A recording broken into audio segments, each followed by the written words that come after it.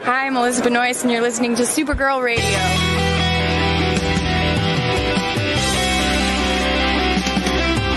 I think the CW are just trying to win the time slot war with Supergirl Radio. Supergirl Radio is going live every night of the week. How do you like it? Is becoming a human burrito a plus or a minus? I don't know. It does seem snug. I mean, they say you are what you eat. Oh no.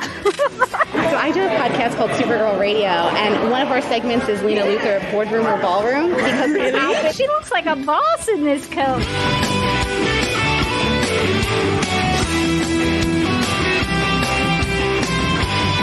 Is Nasty Luthor like a different Luthor? It's not just Lena being mean? no.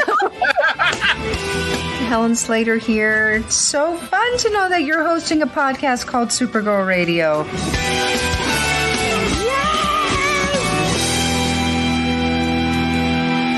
Welcome to Supergirl Radio, your source for all things related to the CW Supergirl TV series and the character of Kara Zor-El. My name is Rebecca Johnson. I'm Morgan Glennon. And for this episode of the podcast, we are live and wired to discuss and review the Supergirl Season 6 episode titled Nightmare in National City. And they definitely did have a nightmare monster running around in National City. Well, but part of National City, because there was a dome that secured the nightmare monster at one point. So I guess it was definitely and literally a nightmare in National City this week. So that did happen. But before we get to talking about this week's episode of Supergirl, we need to get to the news. Well, October is Breast Cancer Awareness Month, and since I am a breast cancer survivor myself, I asked Morgan if she would be okay with us raising some money for an organization that I am a part of that I strongly believe in. It's the Breast Cancer Research Foundation of Alabama. Since I moved back to the state of Alabama, I've been part of the junior board of this organization, and so I'm hoping to raise some money for it during the month of October. So we're going to treat the next two Supergirl Radio live streams as a charity fundraiser. We've done this before with a DC TV podcast, but also more recently we did a specifically and individually a Supergirl Radio charity fundraiser. So we're going to do that again with the Breast Cancer Research Foundation of Alabama. There is a link to it link to where to donate in the video description below. I'm also going to put it in the audio podcast show notes. So if you'd like to donate, you could do it this week or next week. Doesn't matter. It doesn't matter what the dollar amount is. Anything is appreciated. So if you would like to donate, you can donate in the video description below. Or if you're watching, it's kind of complicated the way I try to figure it out on the YouTube channel. If you're watching on the homepage of the YouTube channel, there's a donate button at the top right where all the rest of our links are. But you can find the link to donate in the video description if you're watching the live stream now. So I certainly would appreciate it if everybody could try to at least, spread the word, share the link around. If you can't donate, if you don't have any money that you can donate, that's perfectly understandable. But if you don't mind sharing the link and passing it around, that would be awesome. So we're just going to treat this like a fundraiser. We hadn't done a fundraiser since last December. So, oh my God, it's been so long. It has been a while. Let's go, people. Let's go. So we'll see how much we can raise in the next 2 weeks. So thank you, Morgan, for allowing me the chance to use these two live streams of Supergirl Radio to raise money for an organization that I care about. The funding that does go to the Breast Cancer Research Foundation of Alabama does stay in Alabama, but the impact of it is worldwide. There's a lot of research that happens in the state of Alabama. So thank you for anybody who is able to participate. Yeah, that was a great idea. Rebecca pitched it to me and I was like, that's amazing.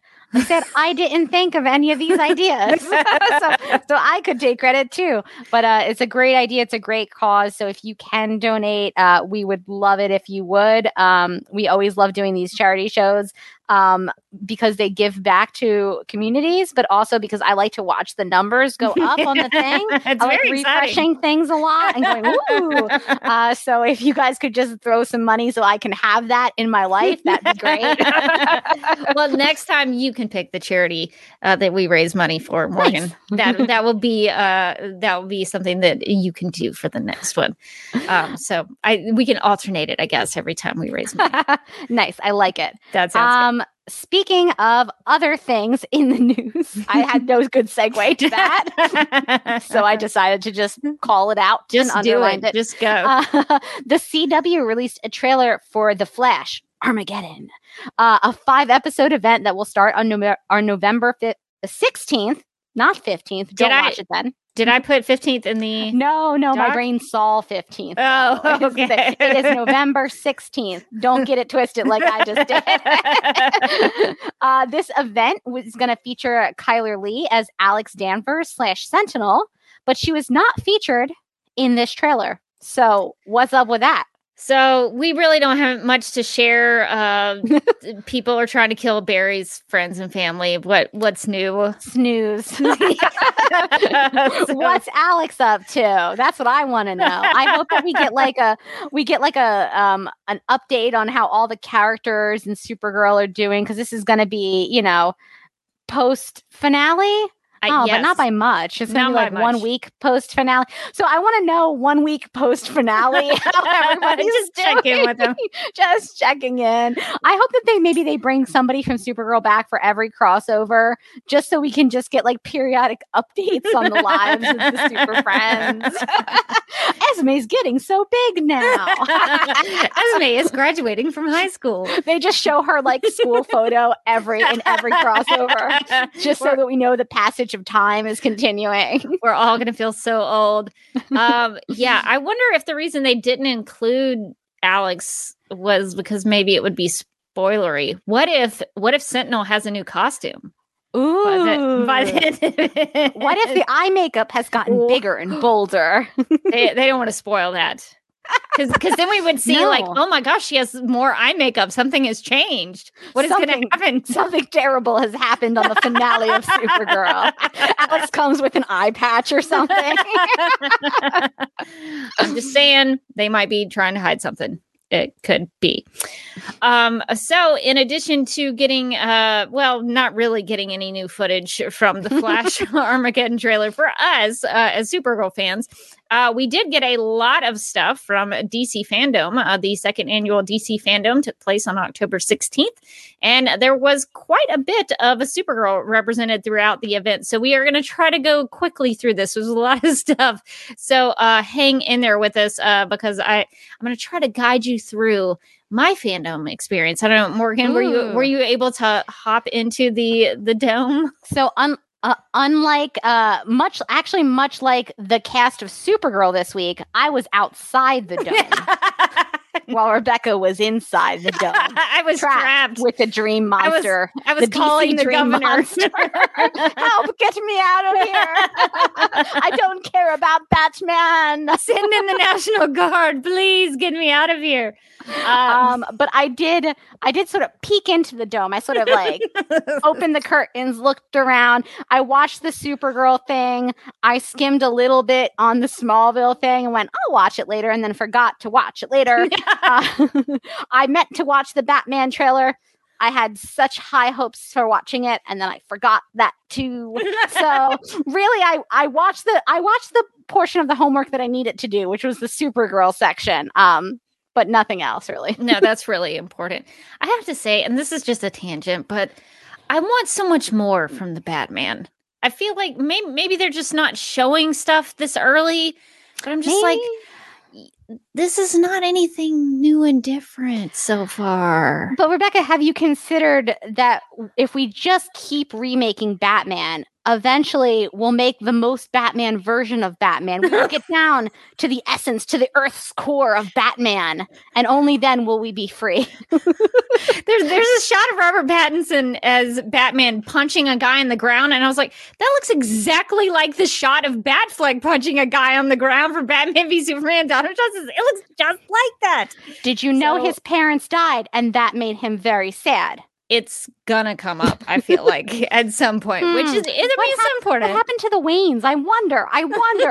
I've never seen it before. What if They survived in this one. Oh, see, that would be a twist. See, that would be a good twist. I like that. Had so many Batmans. Like, give me an Elseworlds Batman. Like, maybe this is what if we have like a rounded Batman who's like totally mentally normal, no weird stuff at all, like running a bakery or something. and then for some reason he gets into shenanigans. Like, he's like, but he's like really upbeat. He's like, come on, guys. I want to see that Batman because I've seen the real version 100,000 times at this point. I don't know. Like there was one shot where like it was upside down. He was walking towards the camera and there was fire. And I was like, what we really need is another Batman origin story. That's what the world has been clamoring for. Anyway, that's a whole tangent. I was kind of let down. Like they hyped up the Batman trailer all throughout this 4-hour event. And I was like, okay. I mean, so it's just standard Batman stuff. That's cool. I mean, okay. And this is coming from somebody who's loved Batman. I'm wearing a Fandom Batman shirt since I was 9 years old. So I love Batman. I had a poster of Michael Keaton standing in front of his Batmobile on my pink bedroom wall. So I've loved Batman for a very long time. So I'm a little bit of a snob. So don't take my criticisms personally. We love Batman, but like make another movie. I can't see the same Batman movie another time. I swear. We may need to take this to a Supergirl Radio Patreon. Just called Batman. Why? Well, I've been on record saying that the only thing that WB feels confident in doing is Batman. So they're like, would you like some Batman with your Batman? Yes. So there was quite a bit of Batman, but turning it back around. There was a lot of Supergirl at DC Fandom. Nice. Which was actually very surprising. I thought we were just going to get the Supergirl farewell tribute thing. But there was a lot of Supergirl. So right at the beginning of the DC Fandom live stream, because it was basically a 4-hour live stream, you just sat there and watched the video. They did kind of a sizzle reel of all their biggest hits, DC's greatest hits. And they had some comic book covers that were sort of coming at the screen. And I slowed it down to see what they were throwing up there. And one of them was Action Comics number 252, which is the official debut of Supergirl. And I thought that was pretty momentous because it looks like it's next to the first appearance of the Justice League of America, which also just happens to be, Morgan, the first appearance of Snapper Carr in the DC universe. So groovy, Daddy-O. Got two iconic covers there. Two equally important characters made their debut. Look, Snapper Carr helps the Justice League save the day. They couldn't have done it without Snapper Carr. It's very essential. Very important. Jim Lee also shared some art that he had done specifically for DC Fandom, and some of it did include Supergirl. So he basically did this big homage to Crisis on Infinite Earths, the comic book cover of that. And so one of the little sections that he drew was one of Supergirl. So we got a Melissa Benoist Supergirl suit in there. So that was pretty cool. And one of the really cool things I thought that was happening that I probably won't be able to go to because it's in Dallas, Texas, at the AT&T, I believe headquarters, the AT&T Discovery District in Dallas, Texas. I've actually been there. That was where they had the Nightmares and Dreamscapes or whatever it was called, the exhibit about Zack Snyder's Justice League with the costumes. I went to Dallas specifically for that. So I have been to the AT&T Discovery District, and it is really cool because they have what they refer to as a media-rich lobby that features LED pillars that can be animated and feature sound. So Jim Lee, took all of these different panels and pillars, and he created different designs for each of them featuring DC Comics characters. And one of them was Supergirl. So that's pretty cool. So if you're in Dallas, Texas, please send us a video of the Supergirl. I wonder if she's animated. Some of them, like the Aquaman, is kind of animated with like water and some of the fishes that are in there.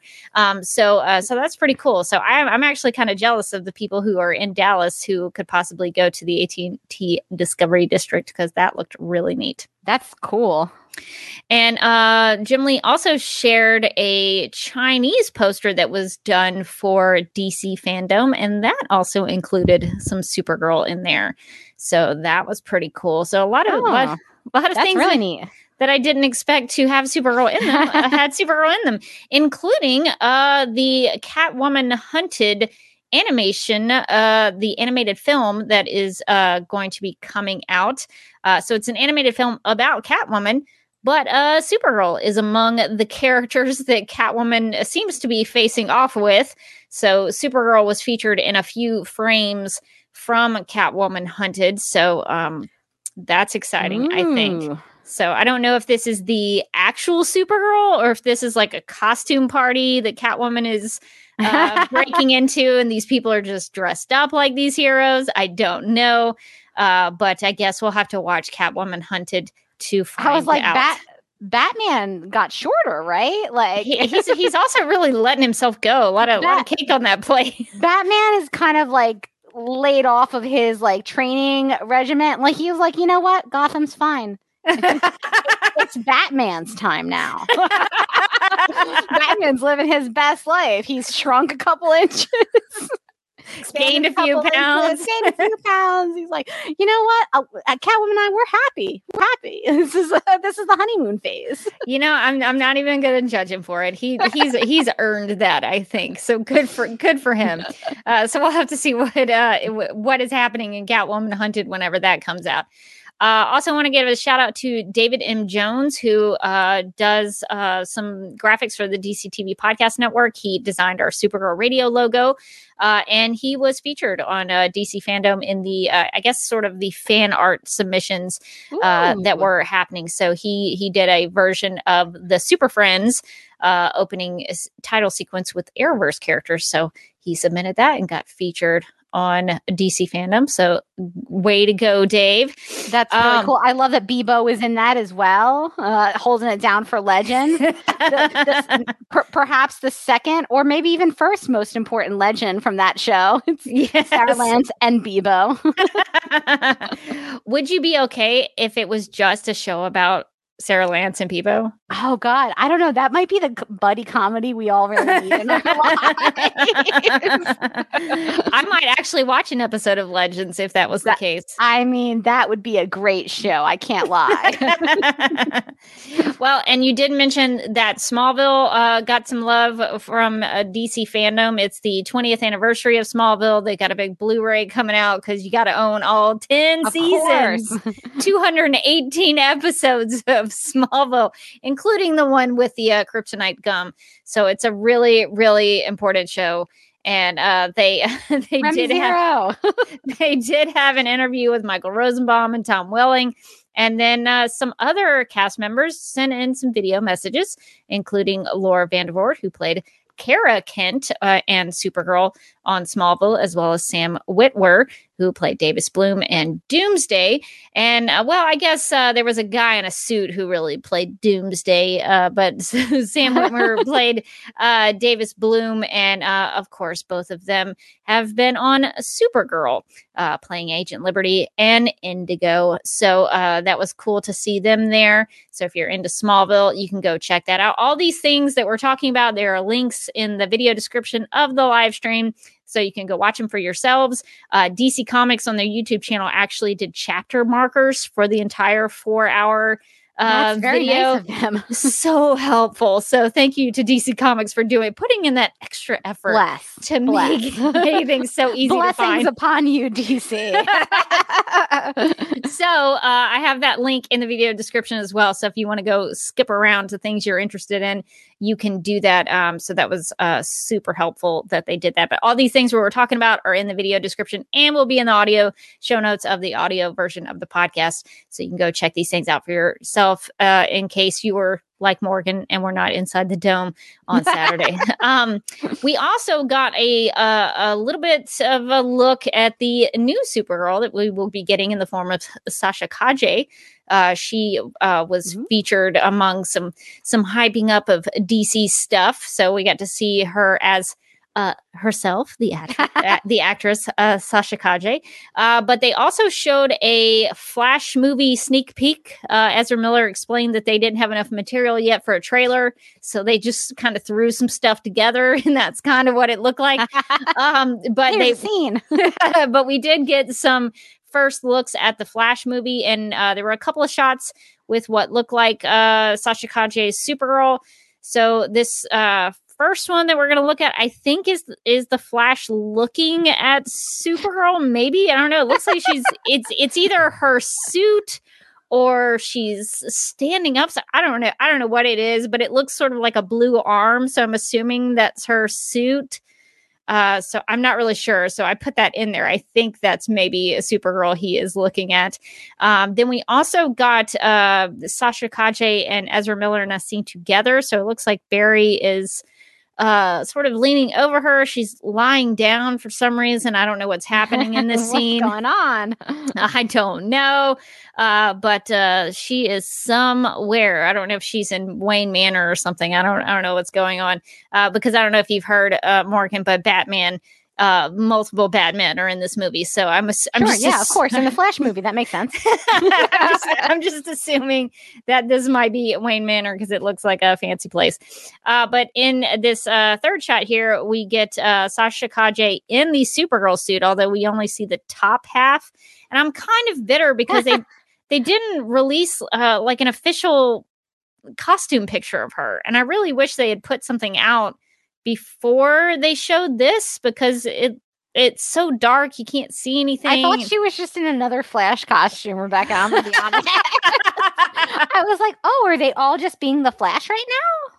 That would be awesome. Twist. I would be into that, but it does look like her S shield there. Yeah, you're right. Yeah, but I think that's a good assumption though, because we do see two Barrys, so that seems to signify multiverse. So that's very interesting. So I don't know what Earth we're on when we are in this scene with the two Barrys and Supergirl of some kind. We don't know much about her, but we did get our first kind of looks at Sasha Kaje. So I'm now going to be able to look at these things. I wanted to wait for official stuff, but we still don't have a really great look at like an official look at her costume, which is what I wish we could get. But, I guess we'll just take it as it goes. It's going to be great, I'm sure. Yeah. or she's another Flash. We'll find out. I mean, honestly, I would take either one. I could be into it. I'll take whatever Supergirl you're going to throw at me. It's fine. It's fine. We've made it through so much other stuff. Yeah, we made it out of that dome. You're fine. That's not even a struggle for me. Okay, and so one of the last things that we'll talk about before we get to the CW Supergirl, so we'll save that for last. But something I think we should also talk about that I think is very important. That really it's something to really dig into. We got another look at DC League of Super Pets. It's very important. And this time around, we didn't just get to hang out with Crypto, voiced by The Rock. We got to see a little bit of Ace, who is also referred to in DC Comics as Ace the Bat Hound. He is Batman's dog. Traditionally, I don't know if he is going to have the Batman connection or not here in this animated film, but we did get to spend time with Ace, who is voiced by Kevin Hart. We didn't get to learn what other characters are going to be in this film just yet, but we did see two onlookers, two other animals looking at Ace while he, I guess, relieves himself on a fountain in a park. So this is the real high class quality entertainment we're going to be getting from DC League of Super Pets. I think it's going to be amazing. I think it's going to be real highbrow humor. It's going to be like a real thinker, like a real you're going to go on like a existential quest with them. What is the nature of life? Is going to be involved in this in some way, I think. Yeah, it's going to be real cerebral. Mm-hmm. You're really going to have to... We're going to have a long discussion about it. We're going to get really into we're going to be bringing up literary references. I think that shot was classic Hitchcock is something we're going to say as we talk about the film.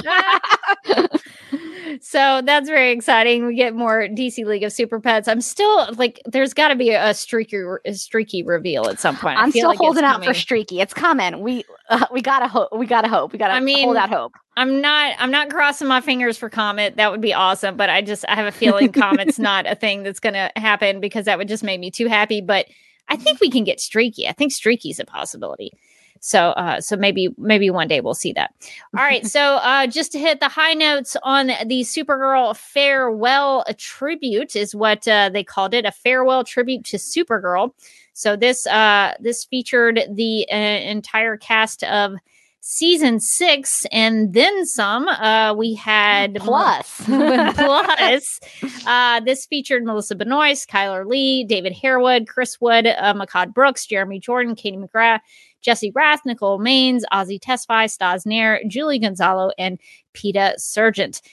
So before they got into the actual cast discussion, because they were just kind of all sitting around talking about things and reminiscing, the video actually showed some behind the scenes footage of things that I don't think we've seen yet. So I don't know what your thoughts are on this, Morgan. So we saw Lex Luthor with his gauntlets, which I think he's in Catco. It looks like it. I mean, there's only like one office in all of National City, so Catco seems like a good bet. Yeah, so I don't think we've seen that as of yet. There was also what looked like a scene of Supergirl and Brainy and Lena Witchy Luthor maybe casting a spell of some kind in the tower. Brainy's you can tell she's doing witch stuff because her hair is crimped and it's curly and it's free. It's free like the witch powers inside of her. So it must be very important. Brainy's wearing his purple supersuit. So something must be very important in that moment. So, and then we get sort of a reverse of that looking at Brainy from, I guess, more so Lena's point of view. So there's that. And then Brainy also, it's worth noting, he has the 3 sort of like Brainiac dots on his forehead, which he doesn't typically have. So that's very interesting. So, and also gives a little like COVID behind the scenes look at what the clear plastic shield on over top. Yeah. So that was kind of interesting just from behind the scenes point of view. The first thing they talked about was how has Supergirl impacted your life? And I think maybe, Morgan, we should adapt some of these questions to our end of the show review. To get real deep and really sentimental. Get in there. Yeah. So we might say, are you ready to cry, Rebecca? We are really going to get emotional about it. So the question was posed to the cast: how has Supergirl impacted your life? Melissa said that it changed her life, obviously, and that it's been a joy to see how the mythology affects people, young girls, and the people who look up to the characters. And she also called it very meaningful. David talked about how he went home with a pile of Martian Manhunter comics to read because he was excited to play a brand new character after only being initially cast as Hank Henshaw. And David also talked about how he enjoyed meeting everyone on the show and getting the chance to direct episodes because he definitely did that, and they were very good. So the next one that they sort of talked about was their favorite moments. And Jesse Rath actually talked about the scene between Melissa Benoist's car and Stas Nair's William singing Africa on the show, doing a little karaoke. So I think that's a great scene to choose from the show if you were talking about favorite always moments. A classic whenever we get some karaoke. Yeah. So that's what he talked about during that. Melissa talked about her favorite episode, which I believe was Supergirl Lives. She talked about it being Kevin Smith's first episode to direct and how he ordered a bunch of bacon trucks for meals. I guess I feel like it was her favorite episode because of the bacon trucks. Well, this must have been before. I don't think Kevin Smith had his heart attack or whatever it was by this point. It must have been before that, because I don't think he would have ordered bacon trucks after his near-death experience. And she talked about how it was pouring rain in that episode. And Melissa and Kyler mentioned the Maldorians, the aliens from that episode. Do you remember Joe the Alien? Do you remember us talking about Joe the Alien? Vaguely. It's funny. She was talking about that episode, and I thought, ooh, I have to rewatch that one. I don't remember a lot of it. Yeah, I remember Joe the Alien because we were sort of hoping he would be kind of like another Brian the Alien, and he came for one episode and kind of left. We were always hoping for the best for like recurring characters that never really panned out. We'll never know about it, Pam from HR. We'll just never know. So it's nice to know, though, that Melissa enjoyed the Maldorians as well. They seem to have a good, fun laugh about that. The next thing they talked about was the wildest scene or stunt. And Chris Wood talked about how he messed up his jaw by having to eat 10 pancakes at once. Must be a tough life. Melissa also talked about how her uncomfortable wire work during flight scenes with Tyler Hoechlin in season 2.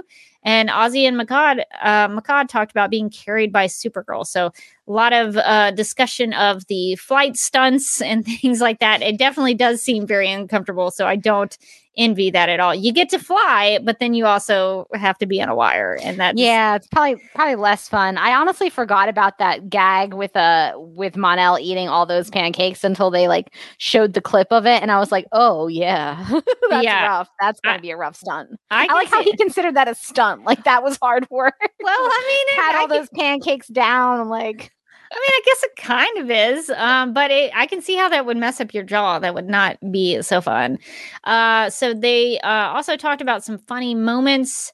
Jeremy Jordan explained cloth magic. I don't know if you, Morgan, if you this remember. Was the highlight of the whole clip package for me, at least. So explain cloth magic to people who didn't watch it. So apparently cloth magic was like a bit they had on set where they would put up their cape. And then when they took down their cape, something weird would be happening behind the cape. So like they would put up their Melissa Benoist would put up her cape and then she'd put it down and like somebody would pop up from behind making like a weird face, or somebody would like be doing something strange in the background. And like I really liked, because the rest of it was kind of like, what's your favorite moment? And then they were like, here's like a weird thing that we all did on the set, and like here's a video of us doing it. And it was really funny. Like you could tell that they were just like having a good time. Yeah, I definitely want to try a cloth magic for sure. Also, for funniest moment, Peter Sargent talked about how funny Matt Barham, who plays Mitch, is. He does seem like a funny guy. Jesse also talked about how David Harewood would forget a line when he was directing. So that was pretty well delivered.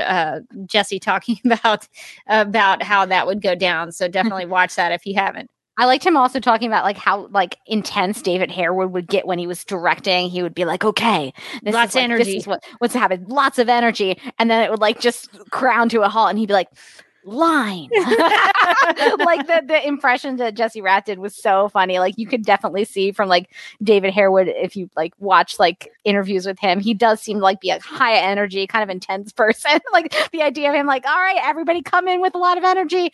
Wait, what's my line? So that was a pretty fun story. They also talked about favorite fan interactions.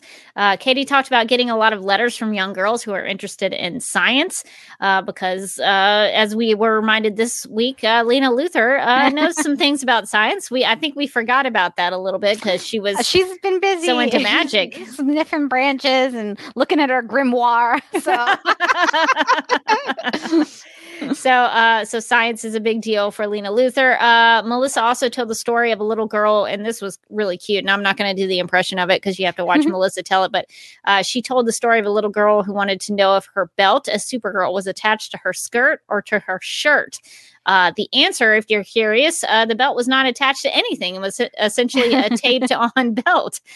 So that was a really cute story because she basically did the impression of the little girl, and it sounded just like a little kid would be asking the question. It was so cute. And the Lena story I thought was really interesting, the Katie McGraw story, because it reminded me of like what they call, I think it was in like the 90s, what they called like the Scully bump, which is that like when X-Files was on and Scully was like in that show, there was like a huge bump in like applications to like women applying to like STEM programs and the FBI and all of that because they saw Scully do it and they were like, that's so cool. She can do it. I can do it. So I like the idea that there's like somewhere out there's a small Lena Luthor bump. and I have to imagine that there's going to be a similar bump in Witches now. Just people being like, if Lena Luthor can make that poultice, I can make that poultice.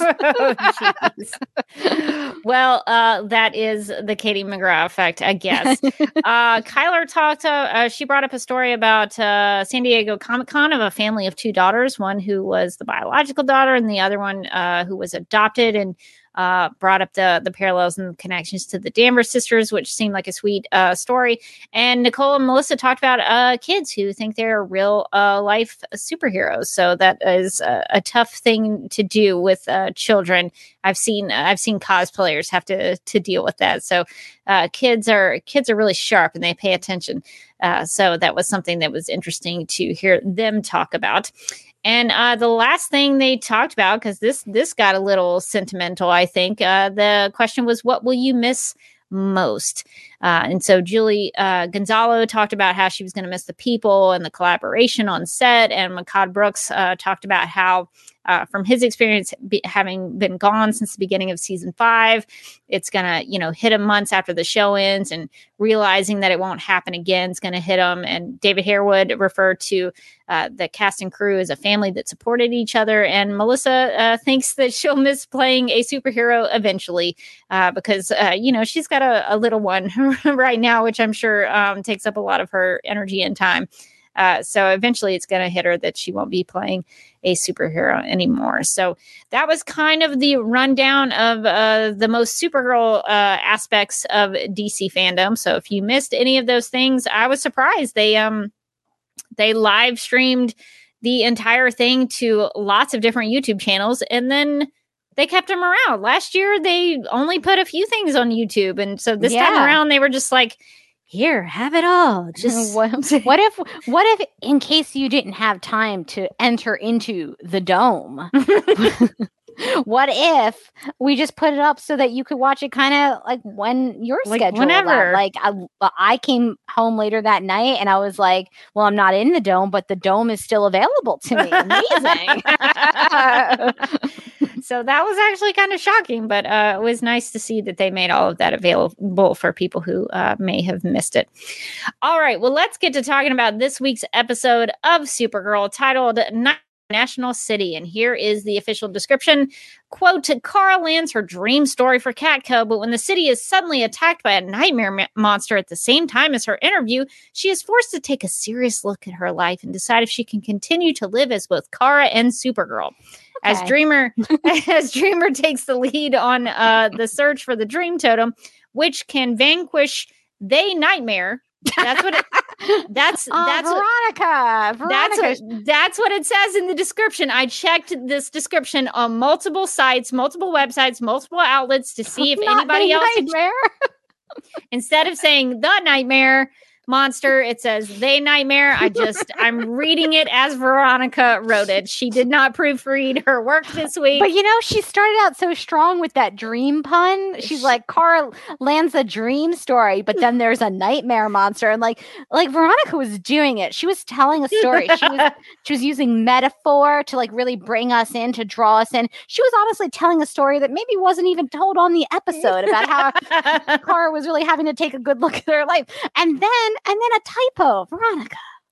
It's so really disappointing. Which can vanquish the nightmare monster in National City. She realizes she needs to ask her sister Maeve, guest star Hannah James, for help. Old wounds, and am I spelling Maeve wrong? Is that how you spell Maeve? I don't think so. I don't think that there's a U in there. That's that looks like mauve.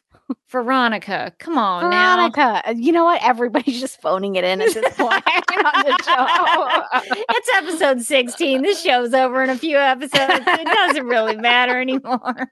Veronica's like, I'm never getting that promotion. They nightmare. You're just going to get what I write down. And then the description ends. Old wounds resurface as the two sisters come face to face, unquote. All right, so one of the big things that came out of this episode was Kara quitting her job at Catco, which is now the second time that Kara has quit her job at Catco. The first time being the beginning of season 3 in Girl of Steel, when she's just leaning into her Supergirl side. She doesn't want to have anything to do with Kara Danvers because Kara Danvers sucks right now because Kara Danvers just lost the love of her life and she doesn't want anything to do with Kara. So she just leans into Supergirl. And so that's why she quits Catco in season 3 is that she doesn't think the Catco thing is important anymore. And now she quits Catco again. Because she can't keep an appointment, I guess. So, Morgan, what do you think about this development that she decides that right now Kara Danvers wants to just be Supergirl? I hated it. Thanks.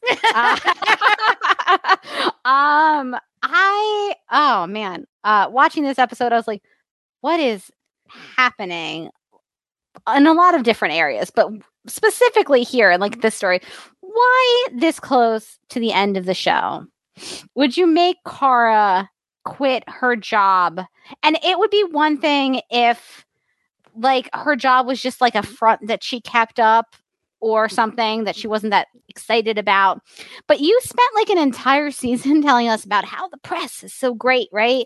And that how important the press is, and like the press will, is going to take down Lex. The Fourth Estate is going to save the day. Don't worry, it's the Fourth Estate here to save the day. And Kara gets a Pulitzer. Maybe she doesn't have it now. Maybe she does. We'll never know, really. But like they kind of then made it a big deal for her. Like she is a good reporter. Her friend in the jail said she was the best he's ever read. I mean, he read a lot of newspapers. When she shows up, she shows up. And then to just have her quit, to me, felt so weird. And it did feel like it was kind of out of nowhere. There hasn't really been a lead up to this. They're just like, I don't know if they're just going to drop this important aspect of her character, like, 4 or 5 episodes from the end? Or that she's had the whole show. The whole show. Oh, or if... or if they're planning on bringing it back in some way. We don't have a lot of episodes for that, is the thing. And I'm getting hot. It's okay. We're good. The problem is that they keep doing this kind of stuff as if they've got like another season to go. Like all the storylines that they're kind of, with the exception of the Dreamer stuff, which again has been really consistently good this season. It feels like the only story they can tell in an arc that makes sense. That aside, that stuff's been great. Everything else is like, why would you wait until this far to start telling this story? Why would you wait until this far to be like, our scientist, what if she was also a witch? What if she wasn't? Like, they waited this far to like make Kelly Guardian? Why? Like, we're so close to the end. They waited this far to finally have Alex remember she wanted to adopt and then just have like a child fall into her lap. Okay. It's just they've like, I'm assuming that, I don't know, maybe Kelly and Alex are going to get married. Maybe they won't. But like, I'm assuming that'll happen in about 30 seconds off screen at this rate. It's mind boggling why they're starting all these like new storylines with like so little ramp to tell them. Like, there's not that much room to tell Alina Witch storyline, so why start it now? Like, she's got other stuff. You can just resolve that stuff. Like, no, like, believe me, she's gonna sniff some branches. Everyone's gonna love it. It's gonna be great. Her hair is gonna get so free. And it felt and this one felt a lot like that. And I don't think it helped that like it seemed like the main portion of her decision about making that choice was with William. God love William. He can bake. Boy can bake. He can write stories. He can do all kinds of like, hey, yeah. He's great. He did an accent this week. He can really, he's got it all. He's a Renaissance man. But I feel like it would hit a little bit harder if she was having that conversation with like literally anyone else on the cast. I think it would feel like a more serious discussion if she had it with Alex, for one. Alex, you remember that they're sisters and stuff. Or Lena, like her best friend. Or, Jean, who's kind of like her space dad. Literally anyone. But instead they give that like the Kara, scene where she's deciding to quit her job that's been very important to Kara and William. So it didn't feel like it hit me that hard. And then I was like, oh, is she really quitting? I have to be honest. I thought she was going to get fired. See, that would make more sense. Now, listen, I don't want her to get fired, but would that be satisfying to me, a person who jokes that she never shows up for work? Yes, it would have been hilarious. But, and we see Andrea being like, all right, well, 4th time's the charm, isn't it? Like, what? Fire her. What kind of boss are you? But like, yeah, so I thought like, okay, well, Kara's chickens are coming home to roost. She never shows up to work. She blows off important interviews. Now she's going to get fired. She was like, Kara's like, you know what? These demands that you guys are making of me, showing up, doing this work, showing up to an interview when I told those interviewers I was going to be there, unreasonable. I'm going elsewhere. It was just, I don't know, man. I don't know what's happening on this show anymore, if I'm being honest. I don't know. I don't know what they're doing with her unless they have something where she's going to be doing something else. I don't see why you would pull her off of being a reporter at Catco at this point. Maybe in the beginning of the season, or like when she comes back from the Phantom Zone, she could be like, I really reevaluate it, and I think I really need to focus in on being Supergirl and goodbye Catco, or at the end of sometime last season, maybe even. I don't know when it would have made sense for her to like give up her dream job. I'm just spitballing, but 4 episodes before the end is not the appropriate time for a big change like that for a character. It seems crazy. Well, and looking back, I rewatched that scene where she quits with I was going to say Makad, with James in season 3 in the Girls Deal episode, the season 3 premiere.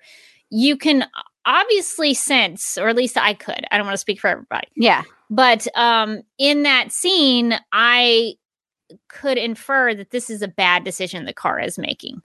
Her quitting Catco, she's not supposed to do this. She's, acting irrationally. This is a bad decision that she's making. She shouldn't be doing this. Here, it's like, well, okay, well, I guess she's quitting because she can't do both things, even though I kind of thought we sort of went through this in season 3 when the whole season was about her identity and being both Supergirl and Kara Danvers.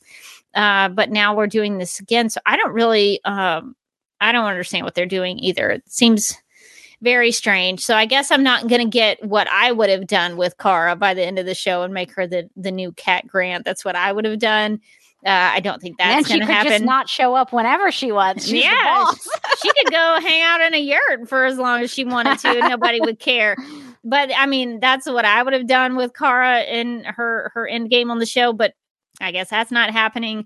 I did like that she got called out on it, though. Yeah, like what a weird time, though, to like underline that she's just been like blowing off her job for years at a time. It's just like, I thought that was just the reality of the show that we lived in, and we made fun of it, but like it wasn't a big deal. But now Andrea's like, yeah, no, you're never here, and that is annoying. And you do go off for months at a time and tell me you're going to have a story, and then you just don't have a story. Feels like when you got back from the Phantom Zone, maybe you could have made up at least some story to bring in, but that's okay. It's okay.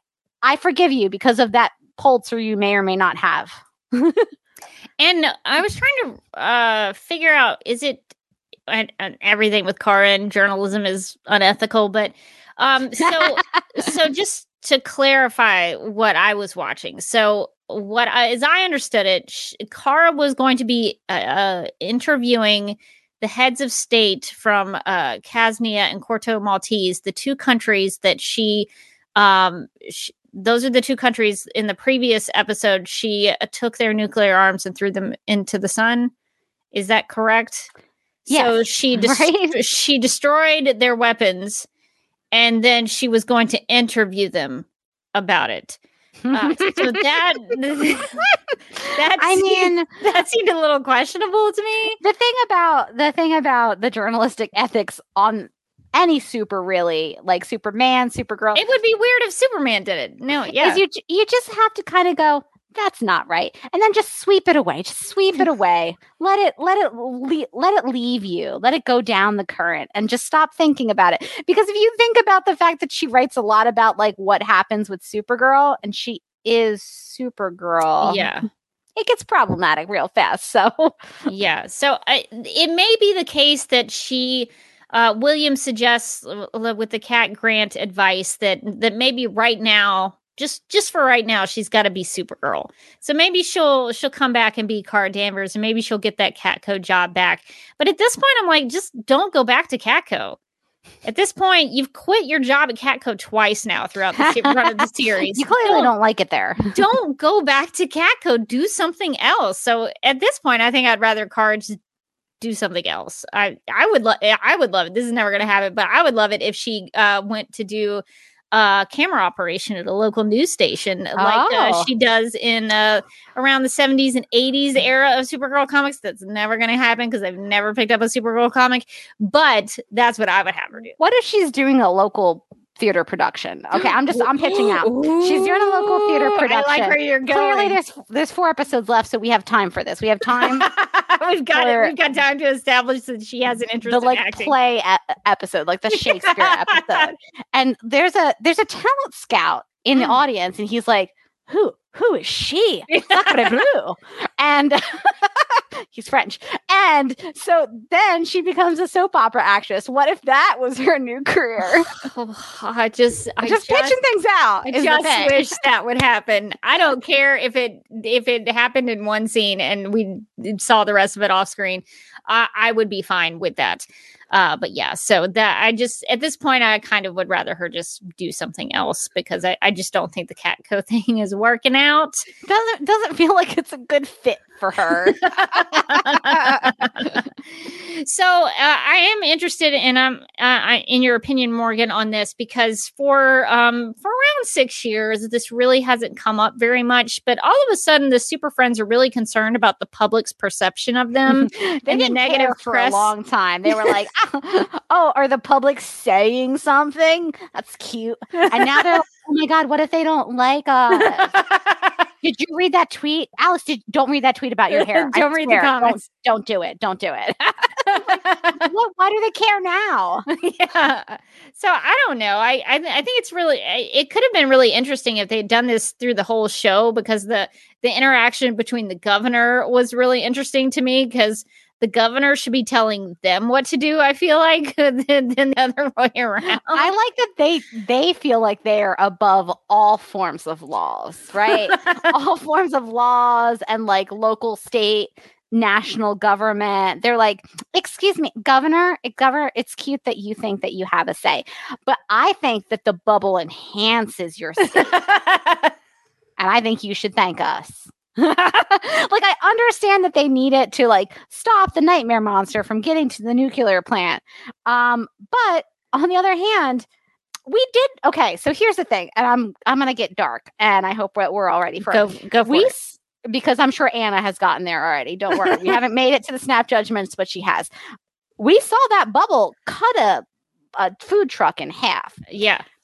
How are they guaranteeing that there was no human being where that bubble was? Is there a couple of people who got cut in half, maybe? I'm sure people died. People got cut in half. There was 100%. Giant nightmare monster who would go invisible. So probably people got stepped on or hurt. And somebody probably got chopped in half because of the dome. One sad food truck, a couple sad people.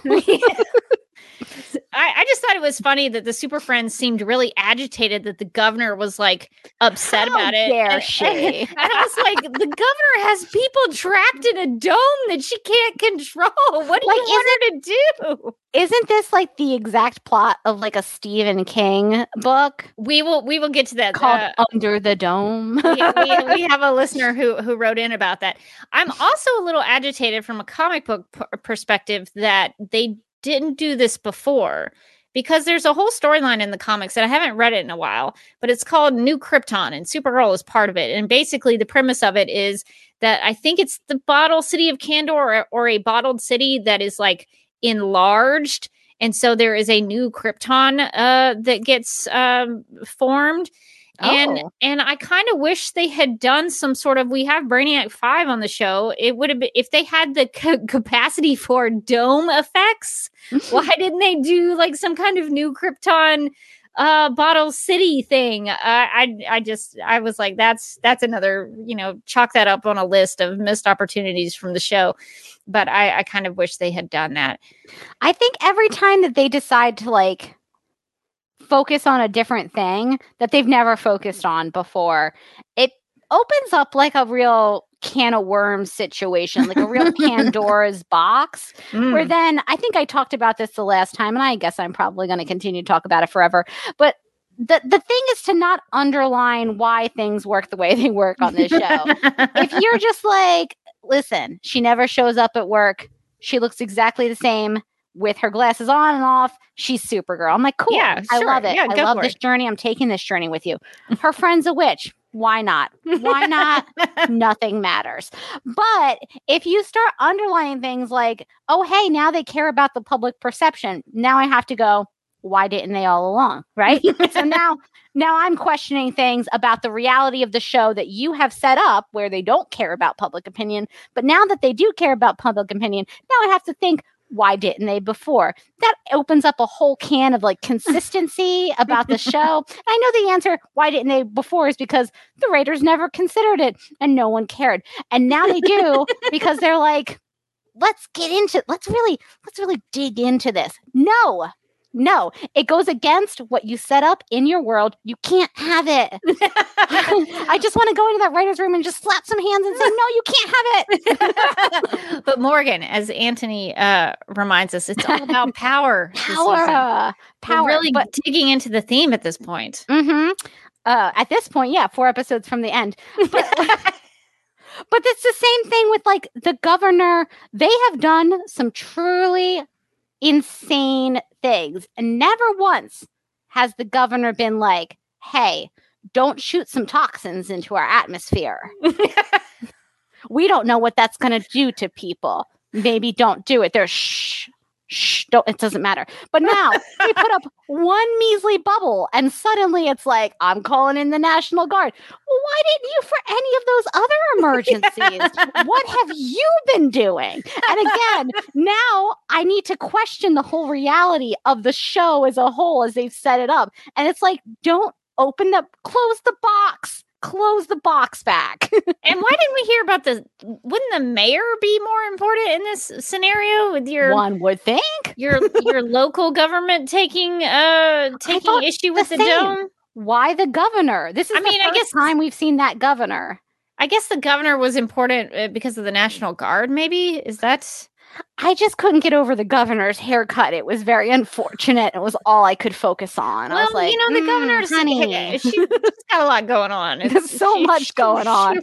She really can't focus on her hairstyle. She was like, you know what? I'm so busy. Just give me a bowl. I got it. Just whatever you're gonna do, just do it. So there was a lot of discussion about who was the more powerful entity in this episode. So it is kind of weird that all of a sudden the Super Friends care about the public opinion of them. Like, I guess you could kind of say, well, before they worked for the DEO and somehow that made them like immune to all criticism. But I don't buy that because like Supergirl wasn't like undercover somewhere. She wasn't doing black ops in National City. She wasn't like painted camouflage, like coming out of a shadow, right? She was in a giant costume flying through the air. She's always been a public figure. One would assume there's always been a certain amount of public criticism that goes along with it. And like, it's only now that she really cares. Yeah, and she issued an apology on the TV, I guess. Sorry about that dome. So we did get something of a Supergirl hope speech, but it was more so just hey, this is on me, guys. I'm just really sorry about what's gone down. So there is that. So Supergirl did have some airtime with whatever Catco does. Nicole has a great question here in the chat. How does the governor know to call the tower? Is there a Super Friends hotline? That is a great question. Great question. Great. We'll probably never know, but it is a great question. I guess they called the governor and said, "Here, put us on your speed dial. Put us in your phone. Put us in a list." So I guess they just became friends with the governor and swapped digits. That's the only thing I can think of. But that is a great question because they were all talking to her. Jean was, Alex was. Emma asks, why wasn't Alex in disguise when talking to the governor? I guess it's cool that the governor knows that Alex is sensible. Or maybe she just knows her as Alex Danvers. Maybe that doesn't matter. Maybe she's just like, if there's a dome in this city, I know Alex Danvers is involved somehow. That's really going to narrow things down for the governor when she thinks about the Super Friends. Now I kind of want more information about their working relationship with like government officials. Yeah. Like, how does this work? So we'll never get that because we only have a couple episodes left. But like before, when there was a DEO, I understood, yes, like the DEO is, kind of rubber stamping all these crazy things. And it's like, yeah, they're a government agency somehow. And, we saw, was it Corporal or General or Haley? Colonel Haley. Colonel. I was going to go through every single one of them until I got it. But we saw her like come in and be like, all right, you guys are, not responsible and I'm taking over. So like we've seen stuff like that with them interacting with different governments before. We saw President Wonder Woman. President Wonder Woman. Then there was the person who replaced President Wonder Woman, who was kind of a jerk, I think. That was not Plastino. It was another guy.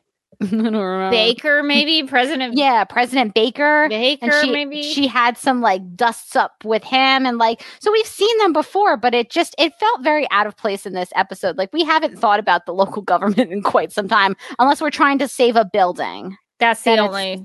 Then it's then we really get into the nitty gritty with the city council. You were getting into the city council. What did the city council think about the dome? Is what I want to know. You would think they would be having meetings about this. Should be like a Parks and Rec meeting where there's like the open citizen like corner where they can all like come up and like say their piece. What if part of the city council was meeting inside the dome and the other half was meeting outside the dome and they were talking to each other from the dome? One of my absolute favorite lines in the whole episode was when they're talking about the dome and William is talking and Kara talking about the dome, and William is like, parents were separated from their children. I was like, oh yeah, that's serious. That's really serious. He's like, employees couldn't get to work. And I was like, yeah, who cares? I have a really great excuse. Can I work from home today? Some days it snows and I can't get to work. It's less of a big deal than a bubble. I think that the company can move on for one day. I was just like such a weird like those things some people on can't, the same. Some people level. can't work from home. Yeah, so exactly. Like some people can't work from home, and there are some essential functions, but it wasn't quite on the same level as I thought it was going to be. Like like one of the hospitals is in that bubble, or there's no hospital in that bubble, or something like that. But it was like, and some people can't go to work. Kara, have you thought about that? And I was like, yeah, it sounds great for them. Yeah, that they could have made it a little more emergent. They got a dome day. They could have made it more of an emergency.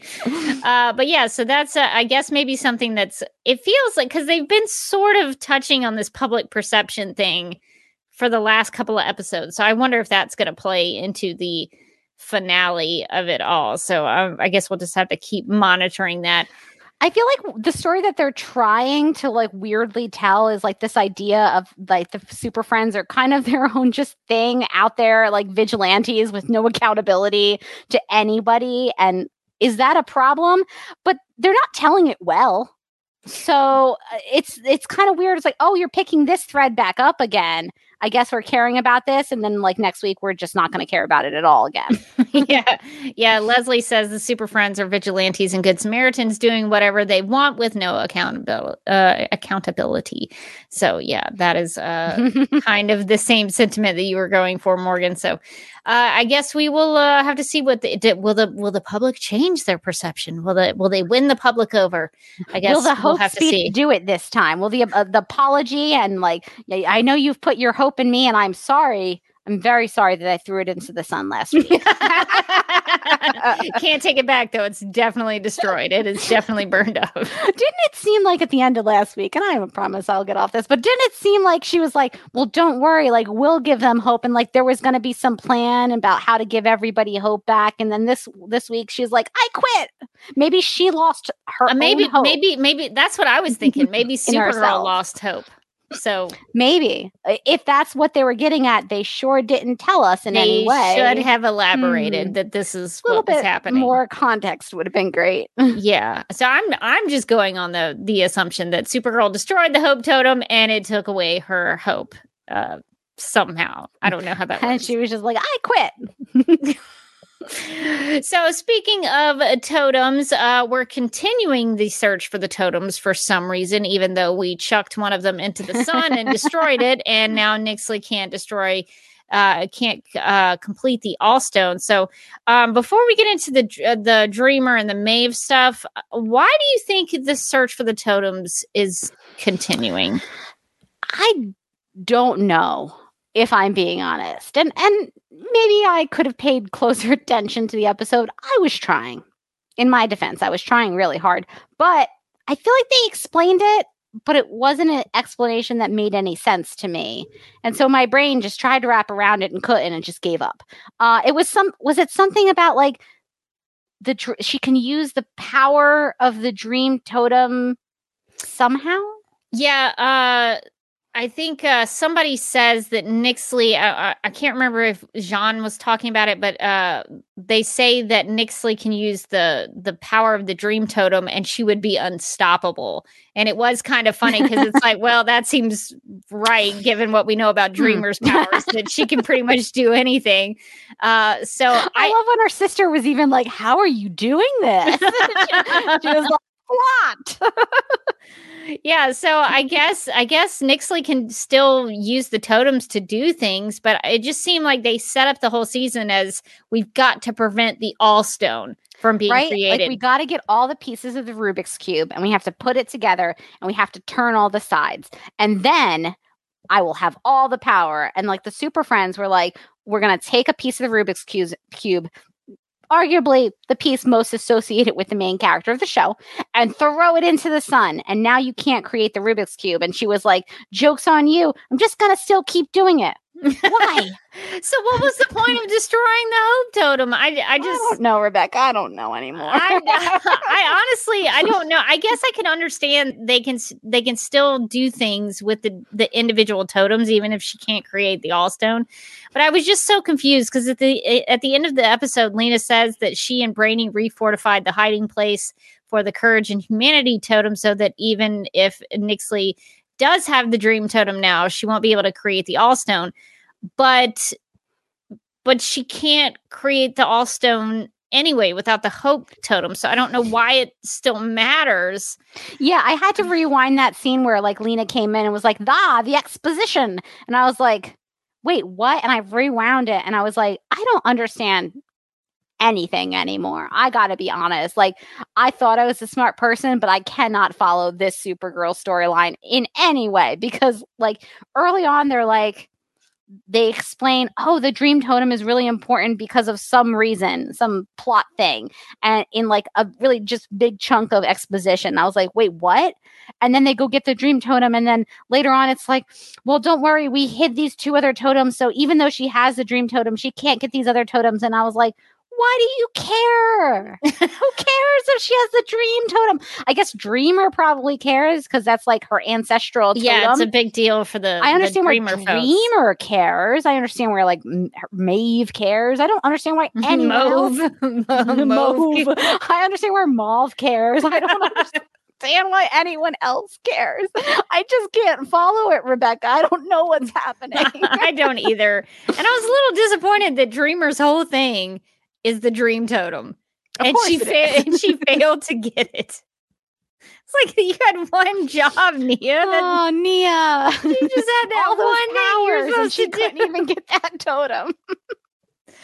So I guess we're still going with the totems here, even though I don't understand completely why that's happening. But speaking of the Dream Totem, there was a reconnection that happened, and a character who hadn't been seen in 2 seasons showed back up this week. So, Morgan, what did you think about Nia reconnecting with Maeve? I thought this was the only redeemable part of the episode. If I have to be, it was like a Nia storyline and that cute little bun that Lena had on her hair. The bun and Esme's drawings of all the Super Friends. Yes, and the drawings of the Super Friends. Those are the 3 reasons why this episode is allowed to exist. And also, I have like a whole theory about Lena's bun that I will remind me to get into later. Well, why don't we just Let's just do it. Do it now. Let's do it. Do we want to do a boardroom or ballroom? I think we do. Do we need to work that into? I think so. All right, let's get into it. And now, Lena Luthor, boardroom or ballroom?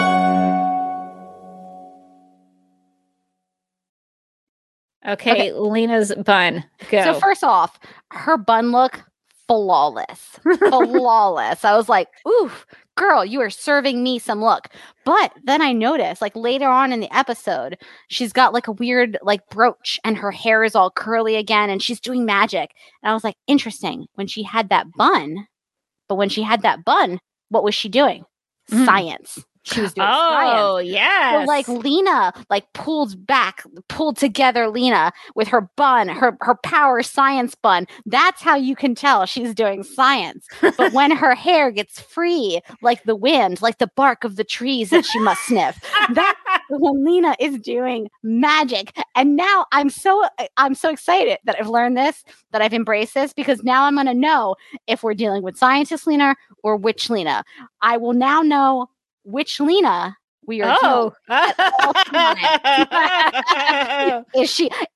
Is her hair like down and flowing? Does she have a brooch that looks like a bat? That's witch Lena. Is she in a blazer? Is her hair pulled up? Does she kind of look like that lady from Theranos that sold all those fake blood kits? That's scientist Lena.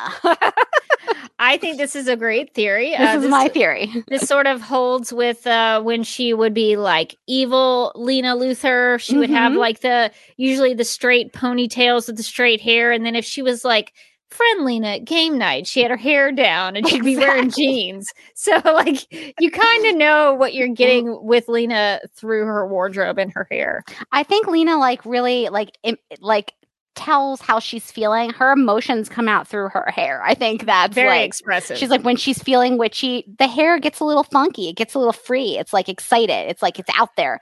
But when it's time to do science, she's pulling that back. She's putting on a little blazer. She's maybe doing like a simple bun, some like a little bit of a red lip.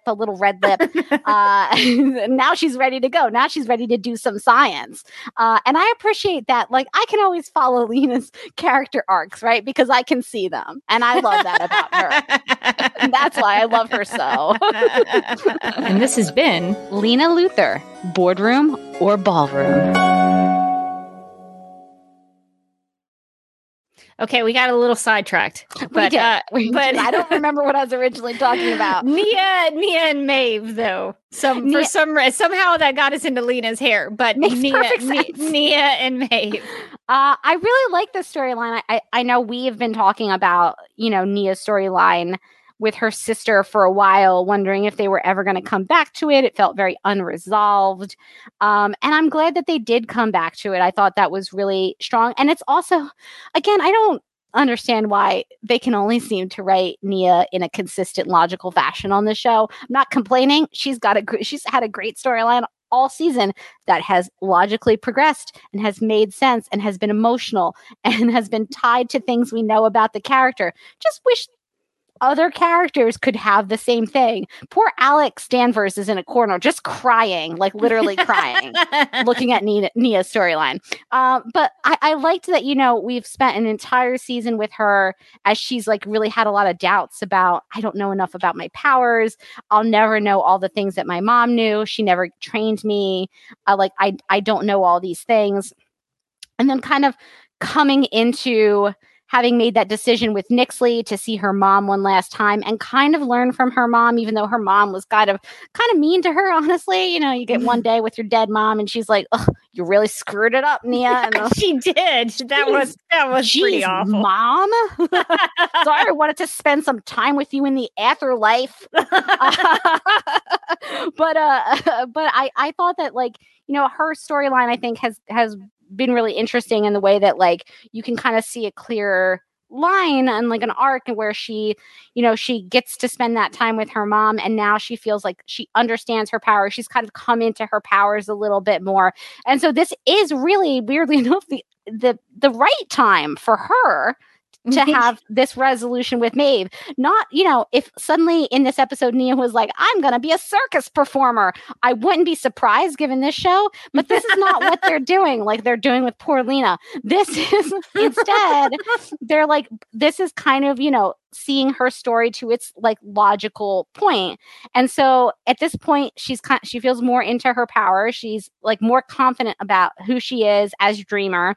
And it's a perfect point for her to kind of face the fears that she was having earlier this season, the fears that, like, I don't know enough about this and I'm never going to get a hold of it. And those fears are kind of embodied by her sister. And it's not just the terrible thing that her sister said to her the last time that they had a fight, but it's also how she's always felt like her sister was the one who should have had these powers, and her sister was the one who was prepared to have them and deserved to have them.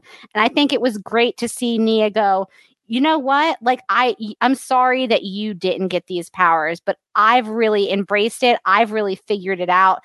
I deserve these powers because I have them and I know how to use them. And to see that sort of evolution of that character getting to like a confident place.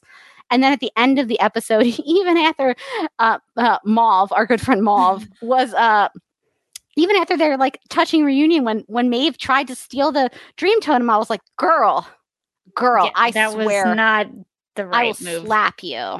What are you doing? But like at the end of the episode, when suddenly now that there's not a dream totem in the offing, she was like, I'm really sorry. I liked that Nia was like, well, I'm not going to forgive you because you've done like a series of really insane things that are messed up.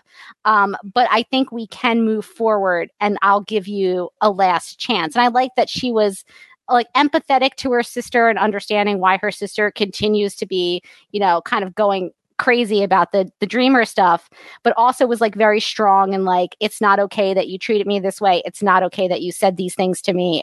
You like, I'm sorry that you didn't get these dream powers, but it's not my fault and I'm doing a great job with it. And I'll let you in my life, but you're not getting a third chance. You know, you're not going to try to steal a third thing from me, you know? And I like that for Nia. I think that like, you know, maybe last season she would have like maybe cut her sister off entirely, or maybe she would have just forgiven her and not been so strong about defending herself. And I like that the sort of the balance that she struck, where it wasn't okay what Maeve did and what Maeve said. And I think that she acknowledged that, but she was willing to put it in the past and move on. Like it wasn't, I don't forgive you because what you did was messed up, but we can move on from here and we'll still be sisters. And I thought that was a really good storyline. And I like where it fit in her story in this season and in her story overall since she's been on the show. I can give them, they really know how to write Dreamer. They write her very well and consistently. She always, like, especially except season. for her power set. Well, her power sets is crazy. Yeah. Her power set is whatever the plot needs it to be. And I will say the character arc, I will agree. The character arc is great. I will say that was probably one of my biggest laughs of the episode was when she does that thing where like they shoot up in the air and Maeve goes like, I didn't even know the dream powers could do this.